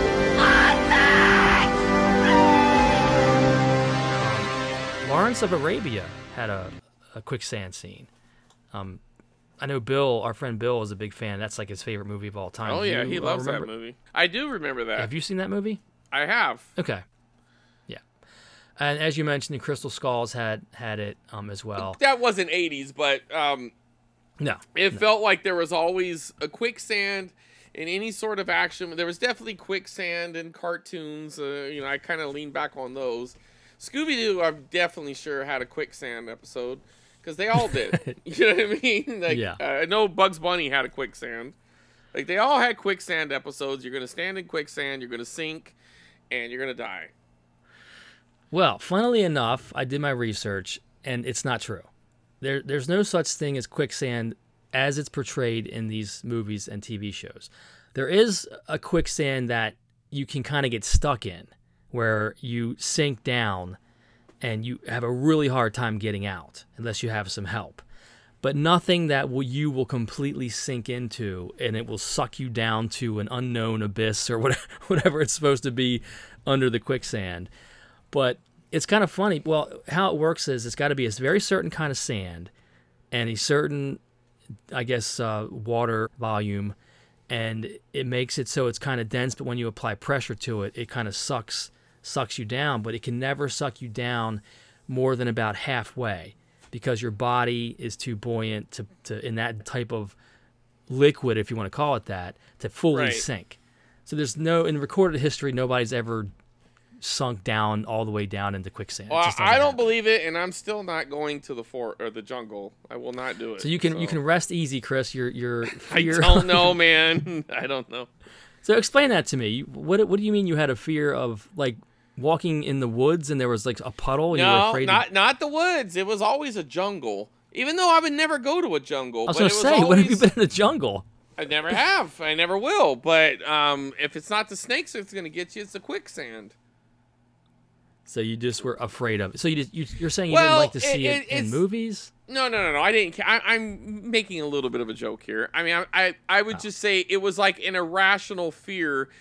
I would think like if you go to a jungle, you have to be real careful because not only are there snakes everywhere, not only is there mosquitoes that'll give you malaria, or there's jungle people who will try to kill you and shrink your head or whatever. You're gonna step in quicksand and you're not gonna make it. You know what I mean? Yeah. Well, I gotta give Bill a little bit of a hard time because Lawrence of Arabia has probably the worst portrayal of quicksand I've ever seen. I just watched the clip, and it's just a guy running across the desert, and he just starts sinking in the sand. There's no water. Now, is that quicksand or is that like a sinkhole? Did they refer to it as quicksand? Because the way I always thought of quicksand is there was like a liquid base to it. Yeah. Like it was a little liquidy. Is that how it is? I haven't seen Lawrence. Well, I mean, I watched the scene, and essentially it's this guy running across the desert or walking or whatever, and he starts sinking. And, I mean, there's no hole there. It's just sand, and the sand is kind of like sucking him down, and the other two guys throw they make a rope, fashion a rope out of like his head tarp or whatever you call it, and they throw it over to him. They have to be off to the side. They're trying to pull him, and he just continues to sink down and down and down, and he dies. So I've never seen quicksand portrayed like that where it's not like muddy or whatever. It was just regular sand in the middle of the desert. So well, I think it's supposed to be quicksand. It definitely says quicksand. Well, it says quicksand scene. I'm looking at it right now. Yeah. He's running across the desert. He's pulling a camel. Yes. And he just starts sinking. So, well, because see, the reason I didn't think of it as quicksand because in Mad Max Beyond Thunderdome there was a quicksand scene then, where he's going across the desert when they kick him out of Bartertown, and they stick him on this horse, or maybe it's a camel or something. I think it's a horse. And he's got this big thing on his head, and his hands are tied or whatever. And so this thing's taking him out into the desert to die. And at some point, the animal falls over, and he's kind of like laying on the ground and trying to get his bearings or whatever.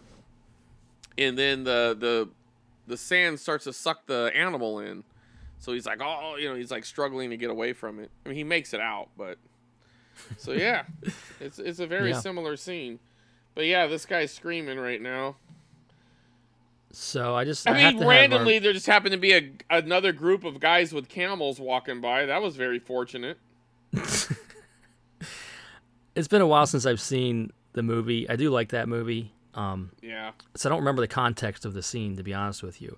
I don't know either. It's some dudes walking across. Yeah, maybe our buddy Bill can explain this this part of the movie. Why it's if it is supposed to be quicksand, I mean, it's a terrible rendition of it. Let's say it doesn't make any sense. You know? The sand, just random spot in the desert is quicksand, according to this movie. But yeah, it's kind of. Are you still watching that clip? No, but I was gonna Google it and see what it says on the internet. The movie Lawrence Arabia is one of the main scenes was complex.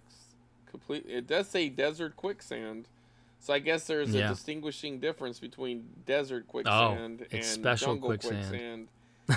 Does dry quicksand exist? Dry quicksand is loose sand whose bulk density is reduced by blowing air through it, which yields easily to weight or pressure. It acts similar to normal quicksand, but does not contain air. Does not contain any water. Does not operate on the same principle. Dry quicksand is an example of a granular material. Okay. So it does exist. I mean, Wikipedia claims there's dry quicksand. Okay. Historically, the existence of dry quicksand was doubted. The reports of humans and complete being lost, dry quicksand was considered to be folklore. 2004, it was created in the laboratory, but it's still not clear what is actually in nature. So it has a lot of I mean, it says that they can replicate it, but they're not quite sure if it's in nature, which basically to me says it's probably not out there. It does get another one, The Princess Bride. That was another movie that had it. And now I'm looking at this list here. Princess Bride, The Mummy, which Mummy's 90s. That's not really what we're talking about here, but The Princess Bride, when Princess Buttercup falls into the dry quicksand and Wesley jumps in to save her, which is very heroic, by the way. You jumping into quicksand. Well, he tied a rope around him, and he jumped in there to get her.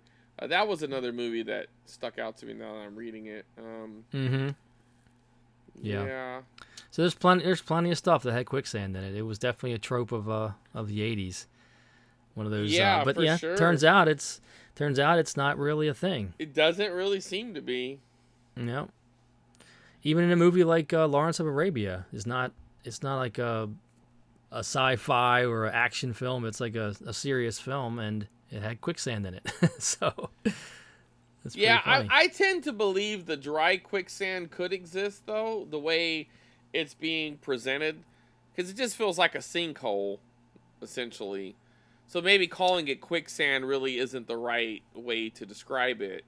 But, I mean, sinkholes exist. You could get sucked into the earth if you were to step in one of these areas that collapse. So maybe that's kind of what it is. Not trying to defend Lawrence here, but I feel like there might be something to the desert quicksand, as opposed. I'm kind of leaning into where you are. There's probably not a lot of it in the jungle, but I don't want to go to the jungle anyway, so I'm not gonna find out. Right. Well, we kind of touched on ghosts a little bit, but that was a big one too that you would see on Unsolved Mysteries and other shows where you kind of would buy into the fact that maybe this was real, because they would have these people in there that were telling these stories and they just didn't seem like they were lying. And they would tell these, going back to them, they're kind of silly. People would say, I went upstairs and the bell rang and I went back down and nobody was there, and it had to be a ghost, and I felt this presence and a cold chill and all this stuff. And then they go back and they would say, well, we did some history, and come to find out there was a murder in this house, and they would make a whole show out of it. So those were often, lumped in with these other things, these ghost stories that people would often tell. And I didn't put this on the list, but I'm thinking of this one now, was like reincarnations. Do you remember those where somebody would say, what's funny is nobody ever comes back. They're always Napoleon or Cleopatra or something. Nobody ever comes back as just like a nobody. Right. Well, I You know what I remember mean? like you would watch these people be telling these stories, like they always felt like they were somebody else or something, and then a name kept popping into their head, and then they went out around the corner and they found a gravestone that had that name on it, and they did some research, and he used to live in their house. It was this whole story. Meanwhile, they just probably wanted some attention or something. And, there's none of that's possibly true. Reincarnation, and it was always, like you said, it was always some famous person or somebody super interesting. And Right. but they that used that to was be often, rich and famous, and now they're nothing. You know what I mean? It's never Right. the opposite. It's not like George Clooney is going to come out and say he used to be like a cabin boy in the military in the the 1800s or something. You know what I mean? Like it never happens that way. Exactly right. And I always thought it was funny, speaking of the amnesia one, how they would portray that in TV shows, because like you said, they'd get hit on the head or be in an accident and they'd be perfectly fine, but they couldn't remember their name. They had no idea where they were from, but they could function perfectly. I don't know how real that is either. I don't think that's a thing either. Like that kind. I know amnesia is real, but not the way it was portrayed in those shows. It was always usually in like a comedy though. You would see that where it was just a tool to get the story to move into a certain direction, where one of the characters would bump their head and they had to figure out who they were or whatever, or they would find somebody walking around, they didn't know who they were, and they had to figure out where they came from and what happened. So that was a common one to see as well. Okay, so amnesia is real, but it just depends on. So I'm reading a little bit about amnesia right now. It generally describes just memory loss, whereas amnesia sometimes in the shows, or a lot of the times, it wasn't just memory loss. It wasn't like I don't remember who I am. Sometimes it would give them, like I said, the whole different personality, which was just like feels fake. Well, it probably is. But it says the loss can be temporary or permanent, but amnesia usually refers to the temporary variety. Causes include head and brain injuries, certain drugs, alcohol, traumatic events, or conditions such as Alzheimer's disease. So obviously, I think Alzheimer's doesn't quite fit amnesia. That's more dementia, or just that kind of thing. But yeah, how common is amnesia? Wasn't the plot it says it affects 1% of men. I imagine I would say it's a high percentage of men, because they typically, forget their family, or the chick they took out on the date last night, they forget their phone numbers, right? Yeah. Wasn't the Bourne series? Wasn't that amnesia? Yeah.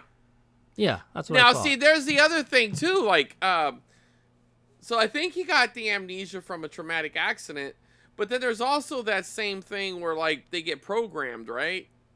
The sleeper cells and that. Well, not being a sleeper cells per se, but they get like Sirhan, right?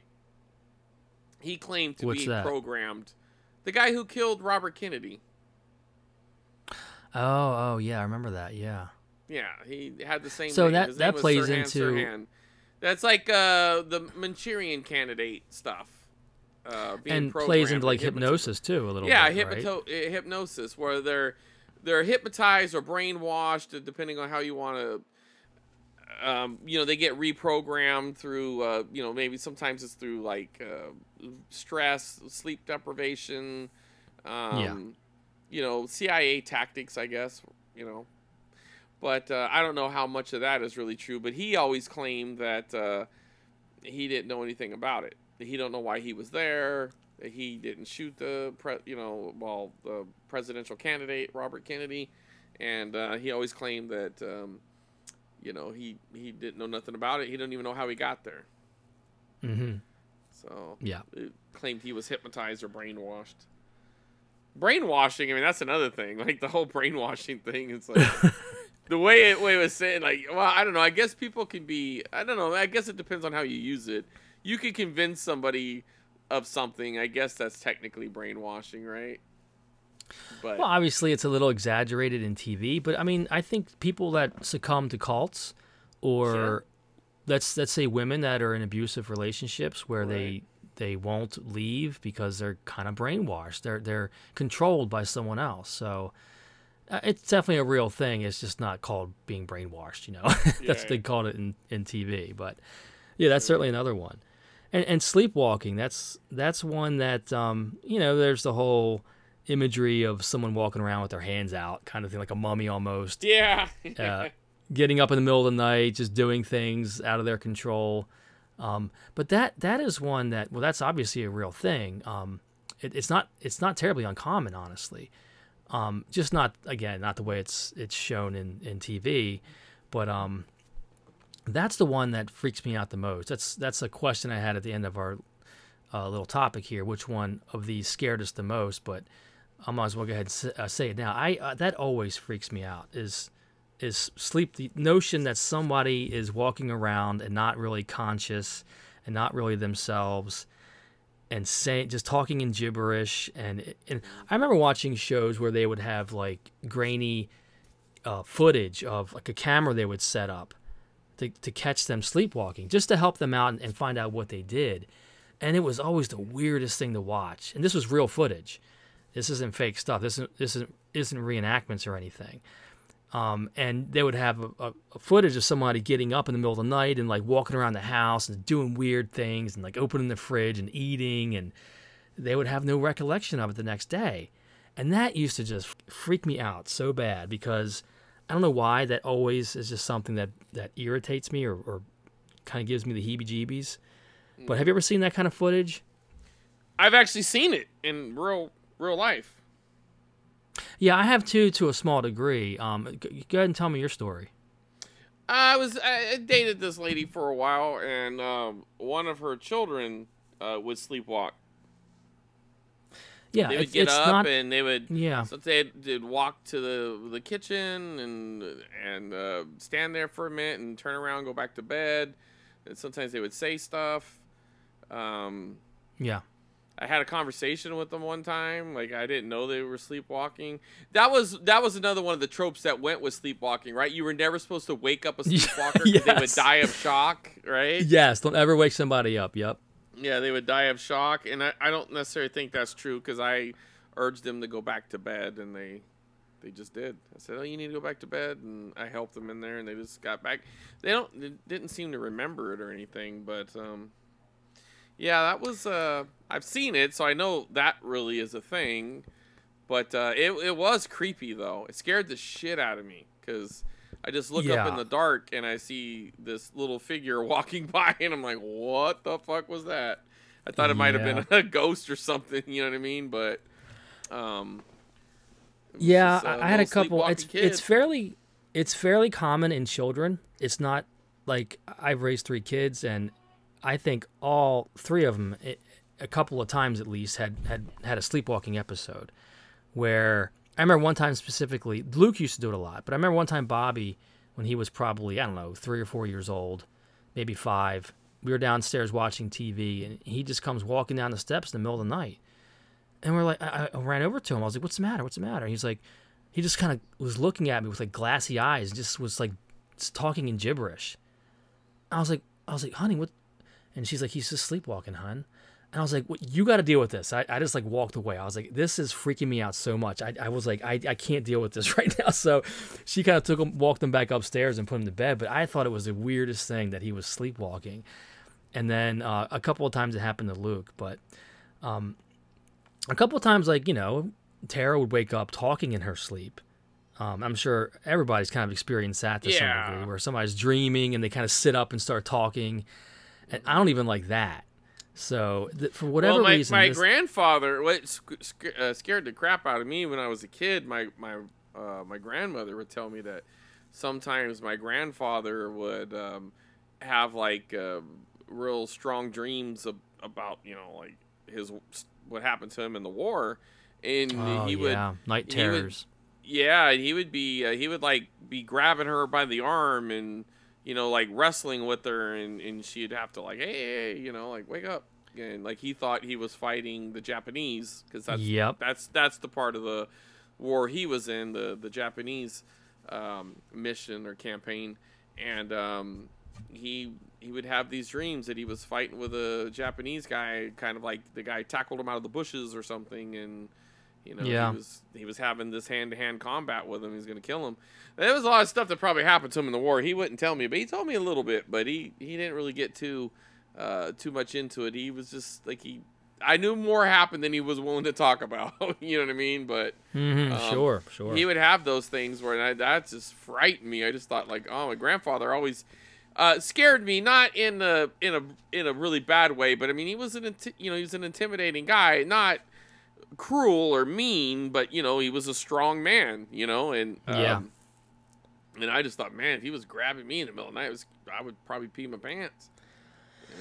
Well, yeah, I remember, much like I mentioned before, about seeing some footage of people that would set cameras up for like studies of their sleep disorders, and same thing. I would see videos of somebody with a sleep disorder where they would have night terrors, as they call them, and they would be sleeping next to their spouse, and they would just start hitting the spouse and it's thrashing about in the bed, and they'd have to wake them up, and it just always creeped me out.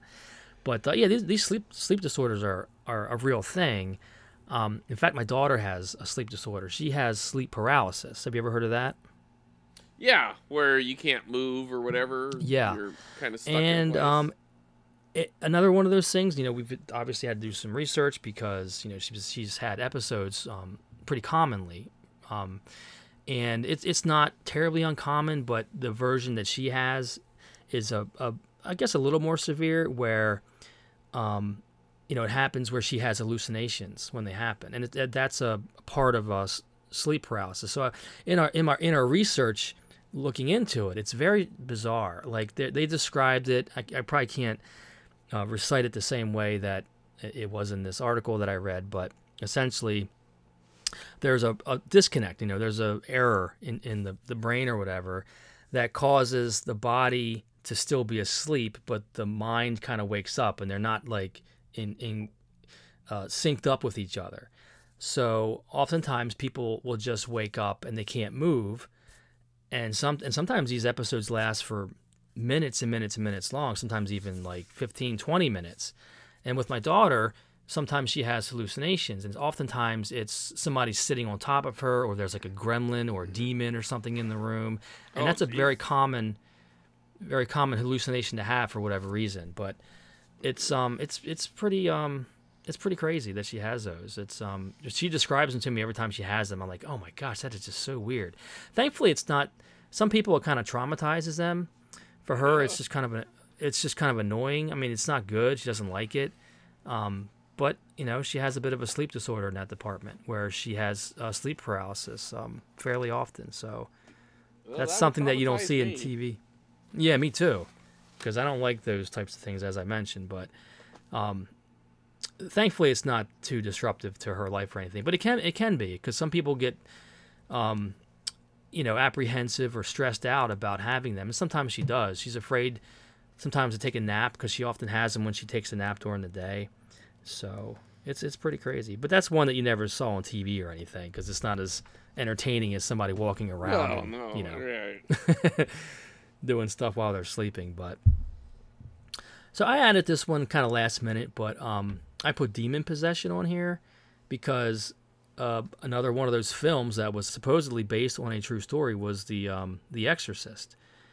And obviously, especially the way it's done in the movies, it's not, none of that could be true. I mean, it's just like her head spinning around and crawling on the walls and stuff. But I think that's supposedly loosely based on a true story. I didn't look into the details, but do you recall that as well? Yeah, they changed it around, though. I don't think it was a girl. I think it was supposed to be a boy, the true story. I just watched a pretty good documentary on the film, like kind of like a review / documentary on YouTube, this one channel that I like, and they were talking a little bit about it. It was a book that actually wasn't doing very well, and I don't know, I think writers were just looking for interesting stories, and somebody came across the book, and then they decided to adapt it to a movie. There was some changes, though, but that's just the way it is. I love that movie, though. I feel like it's an excellent movie. It's very creepy.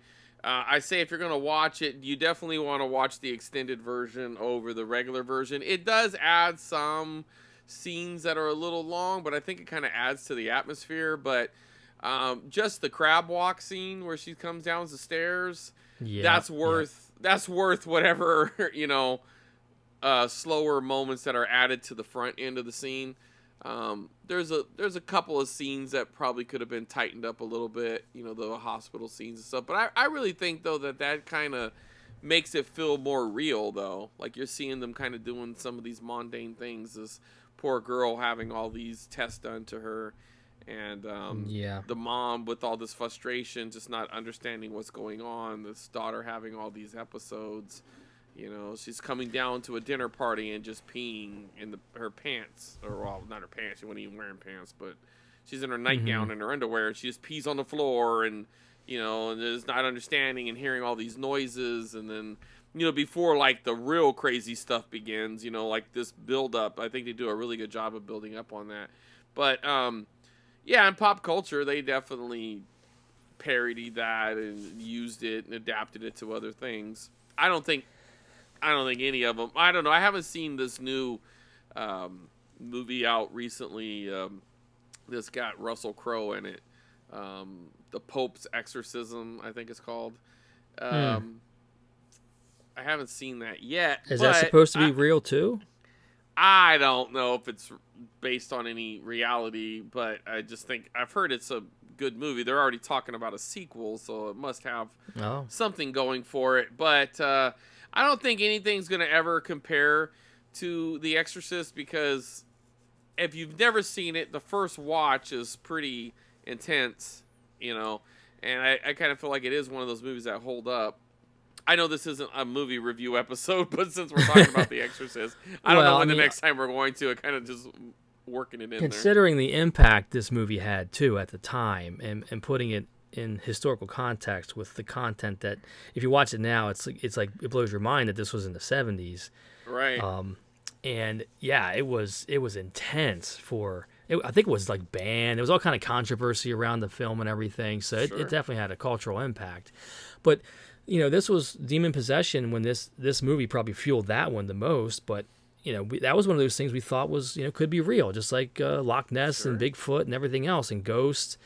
It was another one of those things, supernatural things that we thought, well, it says it's a true story, and we hear these stories, and the Catholic Church doesn't lie, right? I mean, it was like back then it was, Well, I mean, but the thing about the whole based on a true story, I mean, that's an episode in itself. We could go over every movie that has. I'm looking at one right now, Fargo. At the beginning of it, it says it's based on a true story. And then I remember thinking, like, oh, this is based on a true story. And then I saw an interview with the director, and he said, nah, he just added that because he thought it would make the movie feel more intense or something. Yeah. So you're allowed to lie, I guess. That's funny. Well, absolutely. There's no law against it. You're not under oath or anything. You know what I mean? So, right. I think that whole based on a true story thing, some people take it real serious, man, and they don't really think about the key word is based. You know what I mean? Yeah. Based is very vague. You could just but when you're a kid, when you're a kid and you see that, you're like, it's true. Yeah. Look, Dad, look, Mom, it's true. It says based 100%. On a true story. So you're thinking everything you're watching is exactly how it happened. You didn't have the opportunity back then to jump online and dig into the real story. You just kind of took it for what it was, that it was a true story. Yeah. So, yeah, it's kind of funny. They use that as a means to get people to watch him or build the hype or whatever. Right. But so that's pretty much our list there. So let's talk about, like, which ones as a kid did you find the most interesting to either fantasize about? I would say Aliens for sure. Yeah, that's mine too. I mean, I think as I got, I think that's another question. But as I got older, I probably between that and Ghosts, because I thought about the fact that if ghosts were real, then that could prove an afterlife. You know what I mean? Like, that would be like a proof. It would be reassuring if there was ghosts to me. Like, out of the ones that I want to be real, I think it would be Ghosts. Like, if I were to see my grandmother or grandfather, and they were able to talk to me, that would let me know that there's guaranteed life after death, which, not to get into faith and all that, I mean, it's just about, it would be a guarantee in my mind. But the one I was the most intrigued with, because I think ghosts actually scared me the most as a kid. Okay. Because I felt like they could be anywhere. You go to someone's house and there'd be a ghost. You know, and then seeing Poltergeist at a young age, you know, there was a few other ghost movies I'm pretty sure I saw at a young age, but Poltergeist probably the one that stands out the most. But yeah, the thought of you know, you can go to anybody's house, there could be a ghost, or you could be walking in an alley and there'd be a ghost. You know what I mean? Whereas Bigfoot's in the woods, and the Loch Ness monsters in a place that I don't even know where that is, and the Bermuda Triangle's in Bermuda, right? You know, and just you know, don't all go these to other those ones, places and you're fine. Right, like aliens, like E.T. was nice. You know what I mean? Like I didn't really think like aliens would hurt me. You know what I mean? Yeah, right. But how about you? Which one concerned you the most as a child? Well, I found the aliens the most interesting, just like you, because I loved science fiction, I loved space, I loved aliens, all that stuff. So I was pretty fascinated with these stories when I was a kid. However, I never was fearful of them because I didn't believe they were true. Like, I don't know, out of all of these, I didn't really. I'm trying to think of the one I thought could have been the realest out of all these things, and I probably would say, let's see here, Bigfoot. Well, take sleepwalking, amnesia, take that off, take hypnosis off. I would say out of like the aliens, Loch Ness monster, Bigfoot. I mean, Bigfoot, Bermuda Triangle, ghosts, and let's say demon possession. Out of those, which one do you think's the most real, or the most likely that it's real, or at that time, or whatever? I would say back then it probably was demon possession. Not that I was ever fearful of that. Like I was never afraid that I'd get possessed by a demon or anything. But I guess because I grew up a Christian, like ghosts, I never believed in ghosts because it doesn't line up with what I was taught was real about the afterlife. So I thought, well, that can't happen because that's not the way it works. You can't get stuck in between, you know, earth and heaven. So I just wasn't anything I ever would believe in because of the way I was brought up with my Christian faith. Okay. And earlier on, I was raised Catholic. So the whole demon possession thing and the priest thing seemed very real to me, even though it was dramatized and exaggerated in movies like, and I never saw that movie as a kid, honestly. The Exorcist? The Exorcist. I never saw that as a kid. So you have seen it as an adult, though, right? Oh yeah. Oh yeah. Okay. So as a kid, I knew of that movie, and I seen the trailers probably, and I seen the clips, and I knew about it enough to where I heard the conversations about how it was based on a true story, and there's priests that actually perform exorcisms, and they have to go to special school for it, and all that stuff was kind of real to me. So that's probably the one that I probably would have believed in the most as a child. But I think, as I mentioned before, the one that I was most fearful of was the whole sleepwalking. See, anything, like when I would watch a TV show or a movie, and the main character or the good guy was in a trance or like was hypnotized or something like that, that always bothered me. So like if Indiana Jones got in the trance in the temple. Yeah, I hated that. Yes, that's what I'm talking about. And didn't Superman, wasn't he like bad? What was the Superman 2? Well, that was Superman 3, and it happened because the kryptonite. They had that weird colored kryptonite that made him split. Yeah. I always hated that as a kid. Or it turned him right. There was he was drinking and having sex and yes. That bothered me so much as a kid. Anytime a character in a movie, especially if it was the main character or the good guy, was not in control of himself in some fashion, whether it be through hypnosis, mind control, or a trance, I never liked that. So I kind of put sleepwalking in that same kind of realm where it's somebody that's not in control of themselves, which is one of the reasons why I never drank or did drugs, because the notion or thought of me not fully being in control of everything I do and say horrifies me. And I don't like being around people that are drunk or high or whatever, because it's like they're not really themselves. It's like they're like they're in a trance, or they're like, it's just that always bothers me. So that's why I think on this list, the sleepwalking thing was the one that I kind of feared the most, or bothered me the most, I guess. Even when watching movies, I just never liked seeing that.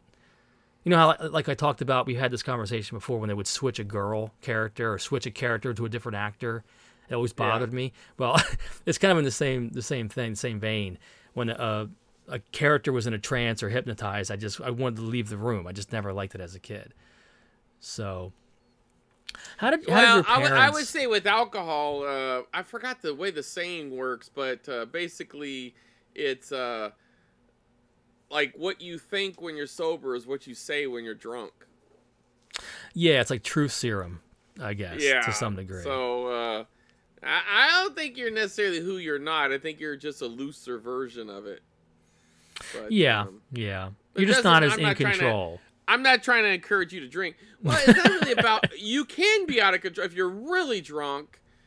But now you're talking about losing also equilibrium and various things like that. I just think when you're drunk, you stop giving a crap. You're just willing to say a little more because you're a little more emboldened. You know what I mean? Like you've been, you're losing a little bit of those things that would hold you back. But back to the list, I thought the Bermuda Triangle was the most likely, and I still think that as an adult. I think that probably is a real phenomenon. I just think it's just not maybe the way it was portrayed.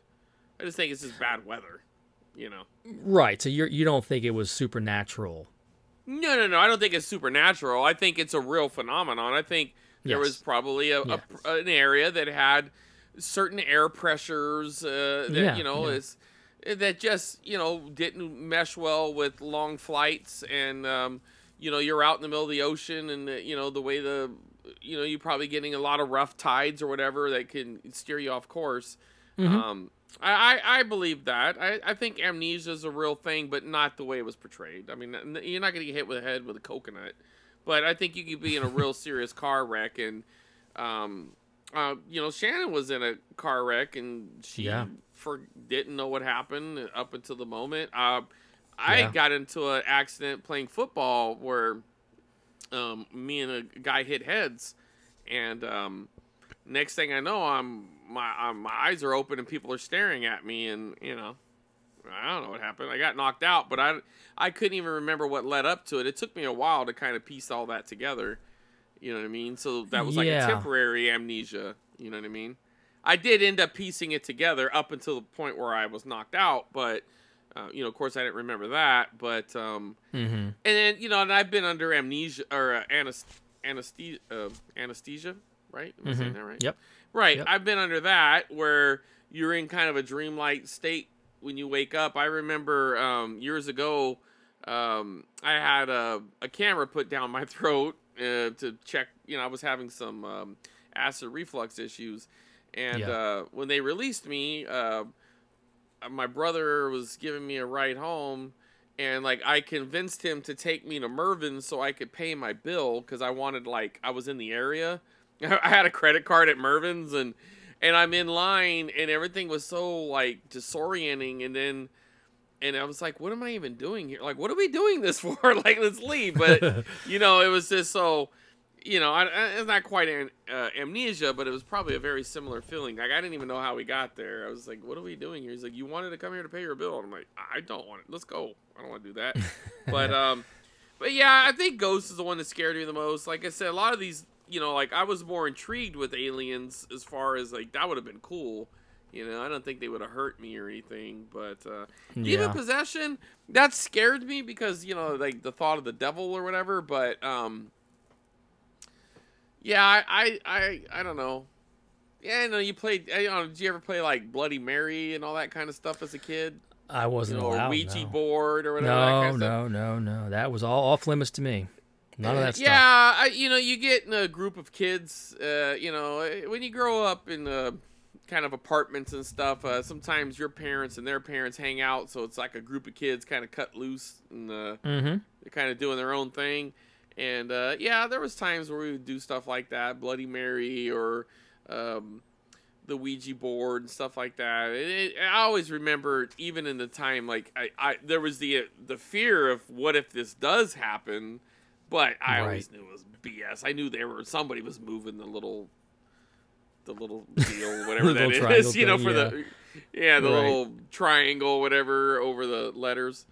But well, that kind of plays into my next question, and that's like, how did your parents or any of your grandparents, whatever, explain this stuff? Did they kind of like, to your best recollection, lean into maybe this stuff's real, or no, this is all just ridiculous nonsense? Like, my grandparents it's all nonsense. They didn't believe now they believed in an afterlife, but they didn't believe in ghosts. They didn't believe in aliens or Bigfoot or any of the nonsense.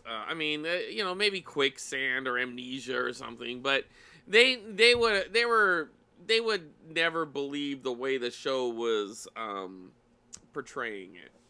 Gotcha. As far as my parents go, they were younger parents, so they probably would have, I don't really remember ever having any talks with them about any of these things after we would see it, because I would watch these shows with them. And I didn't have a lot of supervision, Duke, so there really wasn't ever a lot of those kind of... My mom took me to see pieces, dude. So, you know what I mean? Like, yeah. Like, I'm just saying, these there wasn't a lot of critical thinking going on with these two numbskulls. So, they probably believed it all. Well, I guess really I thought the question was interesting because not so much what our particular parents might have thought, but just what adults at that time might have thought. And I think that it was probably much more common for them to maybe think very similar than we did. Like, that I don't really know, but it could be true. But like now, it's like all nonsense to me. Which is the last question. Well, but you also keep in mind that a lot of the information that they were getting was the same information we were getting. They would get it from National Enquirer or TV shows or the the obvious BS episodes of Unsolved Mysteries. Right. So they were getting all of the same information we were. It was just whether or not they were skeptics or not. And I did have adults who would tell me stories. They would tell me ghost stories, and they believed it. I don't think I ever met very many adults that had any stories in regards to like Bigfoot or aliens or Loch Ness or Bermuda Triangle. But ghosts, definitely. I remember some adults telling me their experiences seeing a ghost or what they thought was a ghost. Yeah, I've had adults back then, same thing, or a dead loved one that they thought they, heard or saw when they were sleeping or something like that. But I just think it's interesting because I think even now I sometimes forget how there was no way to gather information except to go to the library or have encyclopedias that you have in your basement or something that you could look through and try to do some kind of rudimentary research on some topics. But there was no internet, and there was little, which we were given through television and the radio and the movies. There was a lot more naivete back then, a lot more ignorance back then. So I remember my parents, again, being probably around thinking the same way that I did. They never told me this is all nonsense, don't believe any of this stuff, but they also never said that this stuff's probably true. They were kind of in the middle where, again, shows like Unsolved Mysteries were pretty convincing. It was a very convincing show. The episode I just watched, the people that they interviewed did not seem like they were telling a story. No, they didn't. They seemed like they were I know which episodes you're talking about because those really stuck with me. They were my favorite episodes. Yeah. And when they tell you that they passed the lie detector test and they were hypnotized, and all these four people have the same story. They all seem to be telling the truth. It's got to be Robert true. Stack, right? You got Robert Stack in his trench coat with his voice telling you all this. It's like, okay, staring into your soul when he looks at you. Right, yeah. Like you're not arguing with Robert. No, what he says is gospel. Yeah, exactly. He's not messing around. No, he ain't messing around. So, I think it's funny how a lot of adults back then could have been in the same camp that we were as kids. That some of this stuff could have scared them, and they thought it was true. But, all right. So as we sit today, do you believe any of these? Do you think which one are you leaning more towards belief than disbelief? None. I don't believe in any of this stuff. I don't believe there's a Bigfoot. I don't believe there's a Loch Ness monster. I don't believe there's aliens. I don't believe there's anything supernatural like that happening. I just think we have too much information now. There's cameras. I mean, literally, there are billions of cameras at the instant, beck and call when you're in your pocket. That if you see something strange, you can hit that record button. I'll play ball with you. If you saw it, you wouldn't believe it, though. I could pull up footage right now of spaceships or something on a radar from the actual U.S. government released what they perceived as unidentified flying. They have a different name for them now, but basically UFOs flying at rapid speeds away from their ships recently. Like that was like the big thing last year or whatever. They released all this documented, that used to be classified documents on unidentified flying crafts doing maneuvers that they can't replicate. That was officially released. But there has been in the past those same anomalies that they would kind of find explanations for. And here's another thing too, in regards to aliens specifically. We understand the science that it's impossible, like literally impossible, for aliens to be here because it takes like a billion, billions of years to at the speed of light to get from the nearest star to our planet. It's like impossible. There's no way anything. Well, it's not impossible. It's improbable. Impossible is not correct. They could have a ship that they could live on and breed on. We don't know their life expectancy. How can a being live for billions of years? How can a tree live for 2,000 years? There's a tree right up the road from me that's 2,200 years old. How's that happening? Well, yeah, that's in the realm of. I mean, that's we can't live 2,200 years, but this tree can. You don't know if another life source has a different makeup, different biology. You really don't know that. There's things that's been frozen and then thawed out and come back to life. Organisms on our planet, like different, there's the different makeups. I'm not saying I think aliens have come to our planet to visit us. I'm saying the thought of other life forms that have evolved to a point of space travel. Of course that could be real. Why couldn't I'll give you that. We don't know. We don't know. Let's say hypothetically there's a creature that can live infinitely or is immortal or billions of years or whatever. Sure, why not? The physics of getting something across the galaxy or the universe, it just doesn't. The fuel it would take, the energy. It's the physics based on our knowledge. We don't know about renewable energy. We don't know about their form of space travel. We don't know how wormholes work, how black holes work. We don't know any of this stuff. Well, we know a lot of stuff. And we don't have the technology to prove it. We haven't sent something through a black hole. We haven't sent something through a wormhole. We haven't created a renewable energy. We haven't created any of this stuff. But yet, 200 years ago, we didn't have a spaceship. So things evolve. Well, yeah. I'm talking about physics, not technology, though. Like, you can't change physics. This plays into it. Technology... you could have you could build a ship that was large enough to hold a colony who could procreate over centuries. Why couldn't you have that? Or thousands of years. Why couldn't you have that? We just don't have it. I don't know what to say. I'm just saying it is possible. Why couldn't you? I think out of all of these are the most plausible. That is the most plausible as far as the Bigfoot. I mean, Bigfoot, is it possible? I mean, I guess they find creatures that we haven't discovered yet. There's been giant squids that have come up to the surface that we never... I mean, there are things that are hidden. You know how dense the forest is in California and Canada? There could be a humanoid type, I don't know, an ape, some sort of missing link. I mean, it's possible.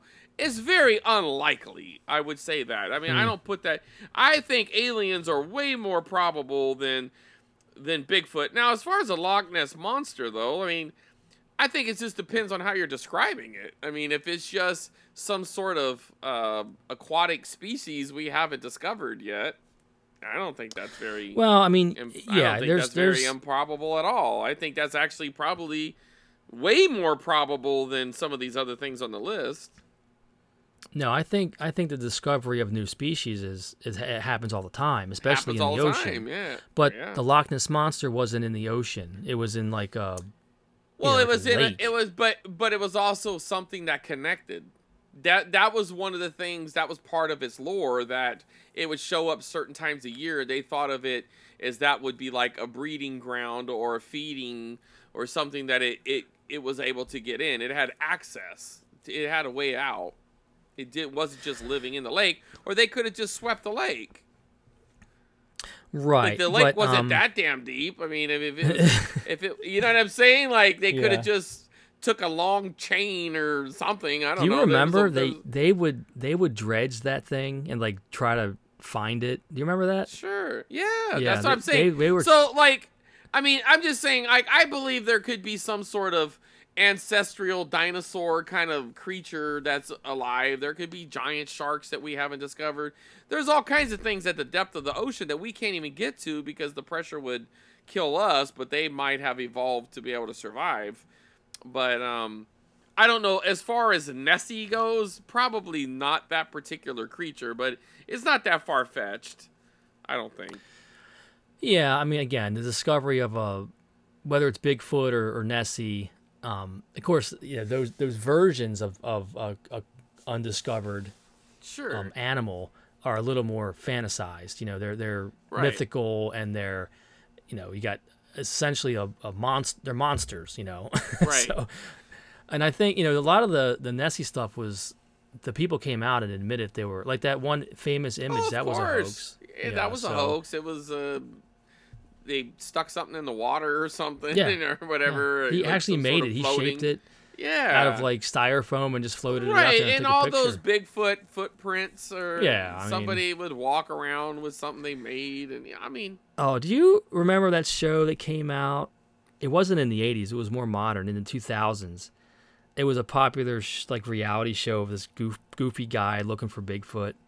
It was like real crazy. I've been squatching on the Olympic Peninsula now for over 20 years, but I haven't been to the Elwha in over 10 because last time I was there, the police kept busting me and told me if I ever came back, they were going to arrest me for trespassing. But after we met with Sam and Jenny, I now have permission for them to come here legally, so I can come out here with no worries and do some real squatching. I'm also going old school on another technique while I'm out here doing my hunter, marking my turf. Whose turf is it now, creature?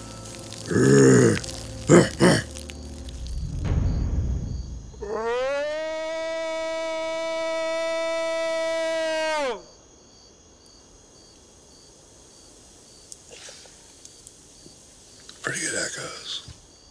I don't know, but those things still happen, those Bigfoot hunters. I always tell people those kind of shows like Bigfoot Hunters or that there's this one Oak Island Mystery or whatever. Like, there's supposed to be some treasure buried on this island that has all these traps.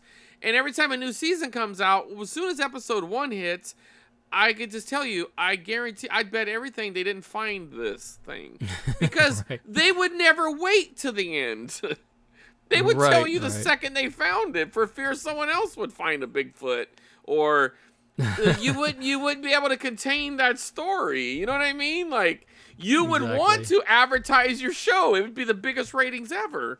You know what I mean? Like, you would be rushing to the that would be your first episode, and then you would show the build. Like, there'd be more money to be made on showing the corpse of the Bigfoot than there would that stupid right. show. You know what I mean? Like, yeah. And that Oak Harbor is an Oak Island. There was some treasure. Now, the whole lore behind it is real. Like, somebody found a treasure map that led them to this island, and when they get to the spot, well, first off, there's the discrepancy of where the spot is, but this one particular spot they found, as you were to dig down to it, you get to this wooden plank, and once you were to break into it, it created a booby trap that would fill the thing up with water.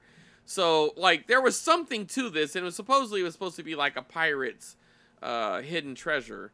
And I remember watching a few of the episodes. I think might have watched the whole season of it, to be honest, but I just remember thinking, like, there's no way they found this, because they would have led with it. You know what I mean? Well, you know, there's one kind of legendary sea creature that they did find in modern times, and that's the giant squid. Yeah, that's what I'm saying. That was never. Up. Yeah. Right. That was never seen. That was a mythical creature that longshoremen would talk about, or they would be like, "Oh, I was out there crab fishing, and this big squid came up, and everybody said they were crazy, and one of them floated to the surface." Yeah, and since then they've caught a couple of them on video. They're very elusive, but they're like 40 or 50 feet long. I mean, they're enormous animals. Yeah, so it'd be frightening. Yeah. So yeah, that kind of thing is believable, but I don't think aliens. To me, that's one of the least likely, least probable things that could occur. I think we're part alien, not by an alien species, but I think the stuff that hit the planet. I mean, it depends on what your definition of alien is. I mean, that's true. Like an asteroid hit with some sort of. I mean, I guess it depends if you're more in the faith at religion, or if you're in a science angle. There could be a probability that things are on this planet that came from other planets. I mean, maybe not in a spaceship, but microscopic organisms that evolved into something else over time. I mean, you look at octopus. There's nothing else like that creature. I mean, they're fucking pretty intelligent too. I mean, they'll squeeze through a keyhole or something. It's like, I don't know. I think given enough time to evolve, those things might take over the planet. You know what I mean? But yeah. Anyway, I think we talked it out, right? Yes.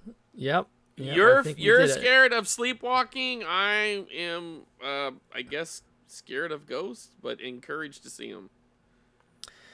Yeah. In closing, I'll just say I think it's fun to think about, and it's interesting to kind of look at the differences between what we were capable of believing in back in the 70s and 80s and even some of the 90s because of the lack of information that we had, the lack of internet, and we were just more, as a culture at large, we were just a little more ignorant. But I don't think that was a bad thing. It was, to me, our imaginations trying to explain some of these phenomena, or having mysterious things that just nobody can explain. Now you can find an answer to anything, and that's just no fun. Everybody's got the answer to everything. You pull out your phone, you ask Siri, and you got your answer. And there's no more mystery. There's no more wondering. There's no more. People don't lay on the deck and look at the stars anymore and just wonder about how things work, because we just think we know everything.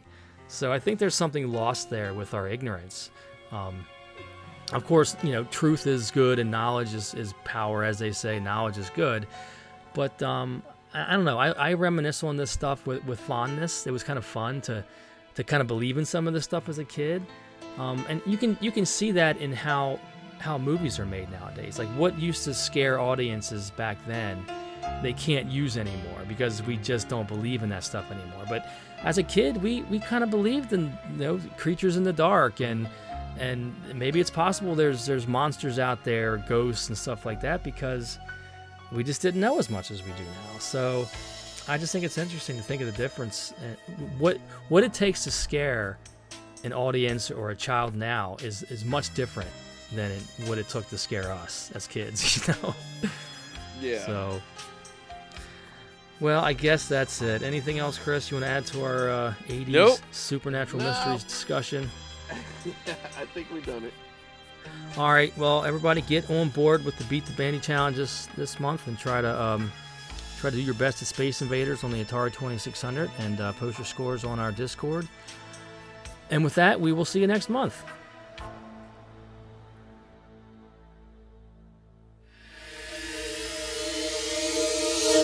Tonight, a special Unsolved Mysteries report. Mysteries of alien beings. Who are they and where do they come from? Are they real or imagined? In recent years, hundreds of people have come forward with startling accounts of abduction by alien beings. Even though the descriptions are strikingly similar, there is no hard evidence that such beings actually exist. For many abductees, the memories are triggered by a vivid dream. Looks like you didn't get much sleep last night. That's because I was having these bogus nightmares. Really? What about? Well, I dreamt that I was lying in my bed, in the dark, when all of a sudden this bright blue light filled the room. And then slowly my bedroom door began to open, and then the next thing I remember, I was being dragged through a hallway. Then I was lying on a table, and these scary aliens wanted to operate on me.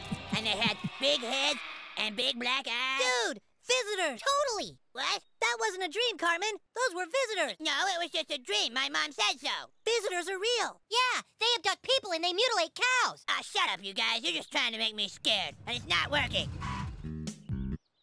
Hello there, children. Hey, Chef. Say, did any of you children see the alien spaceship last night? Huh? Yeah, Fat Boy saw it. No, that was just a dream.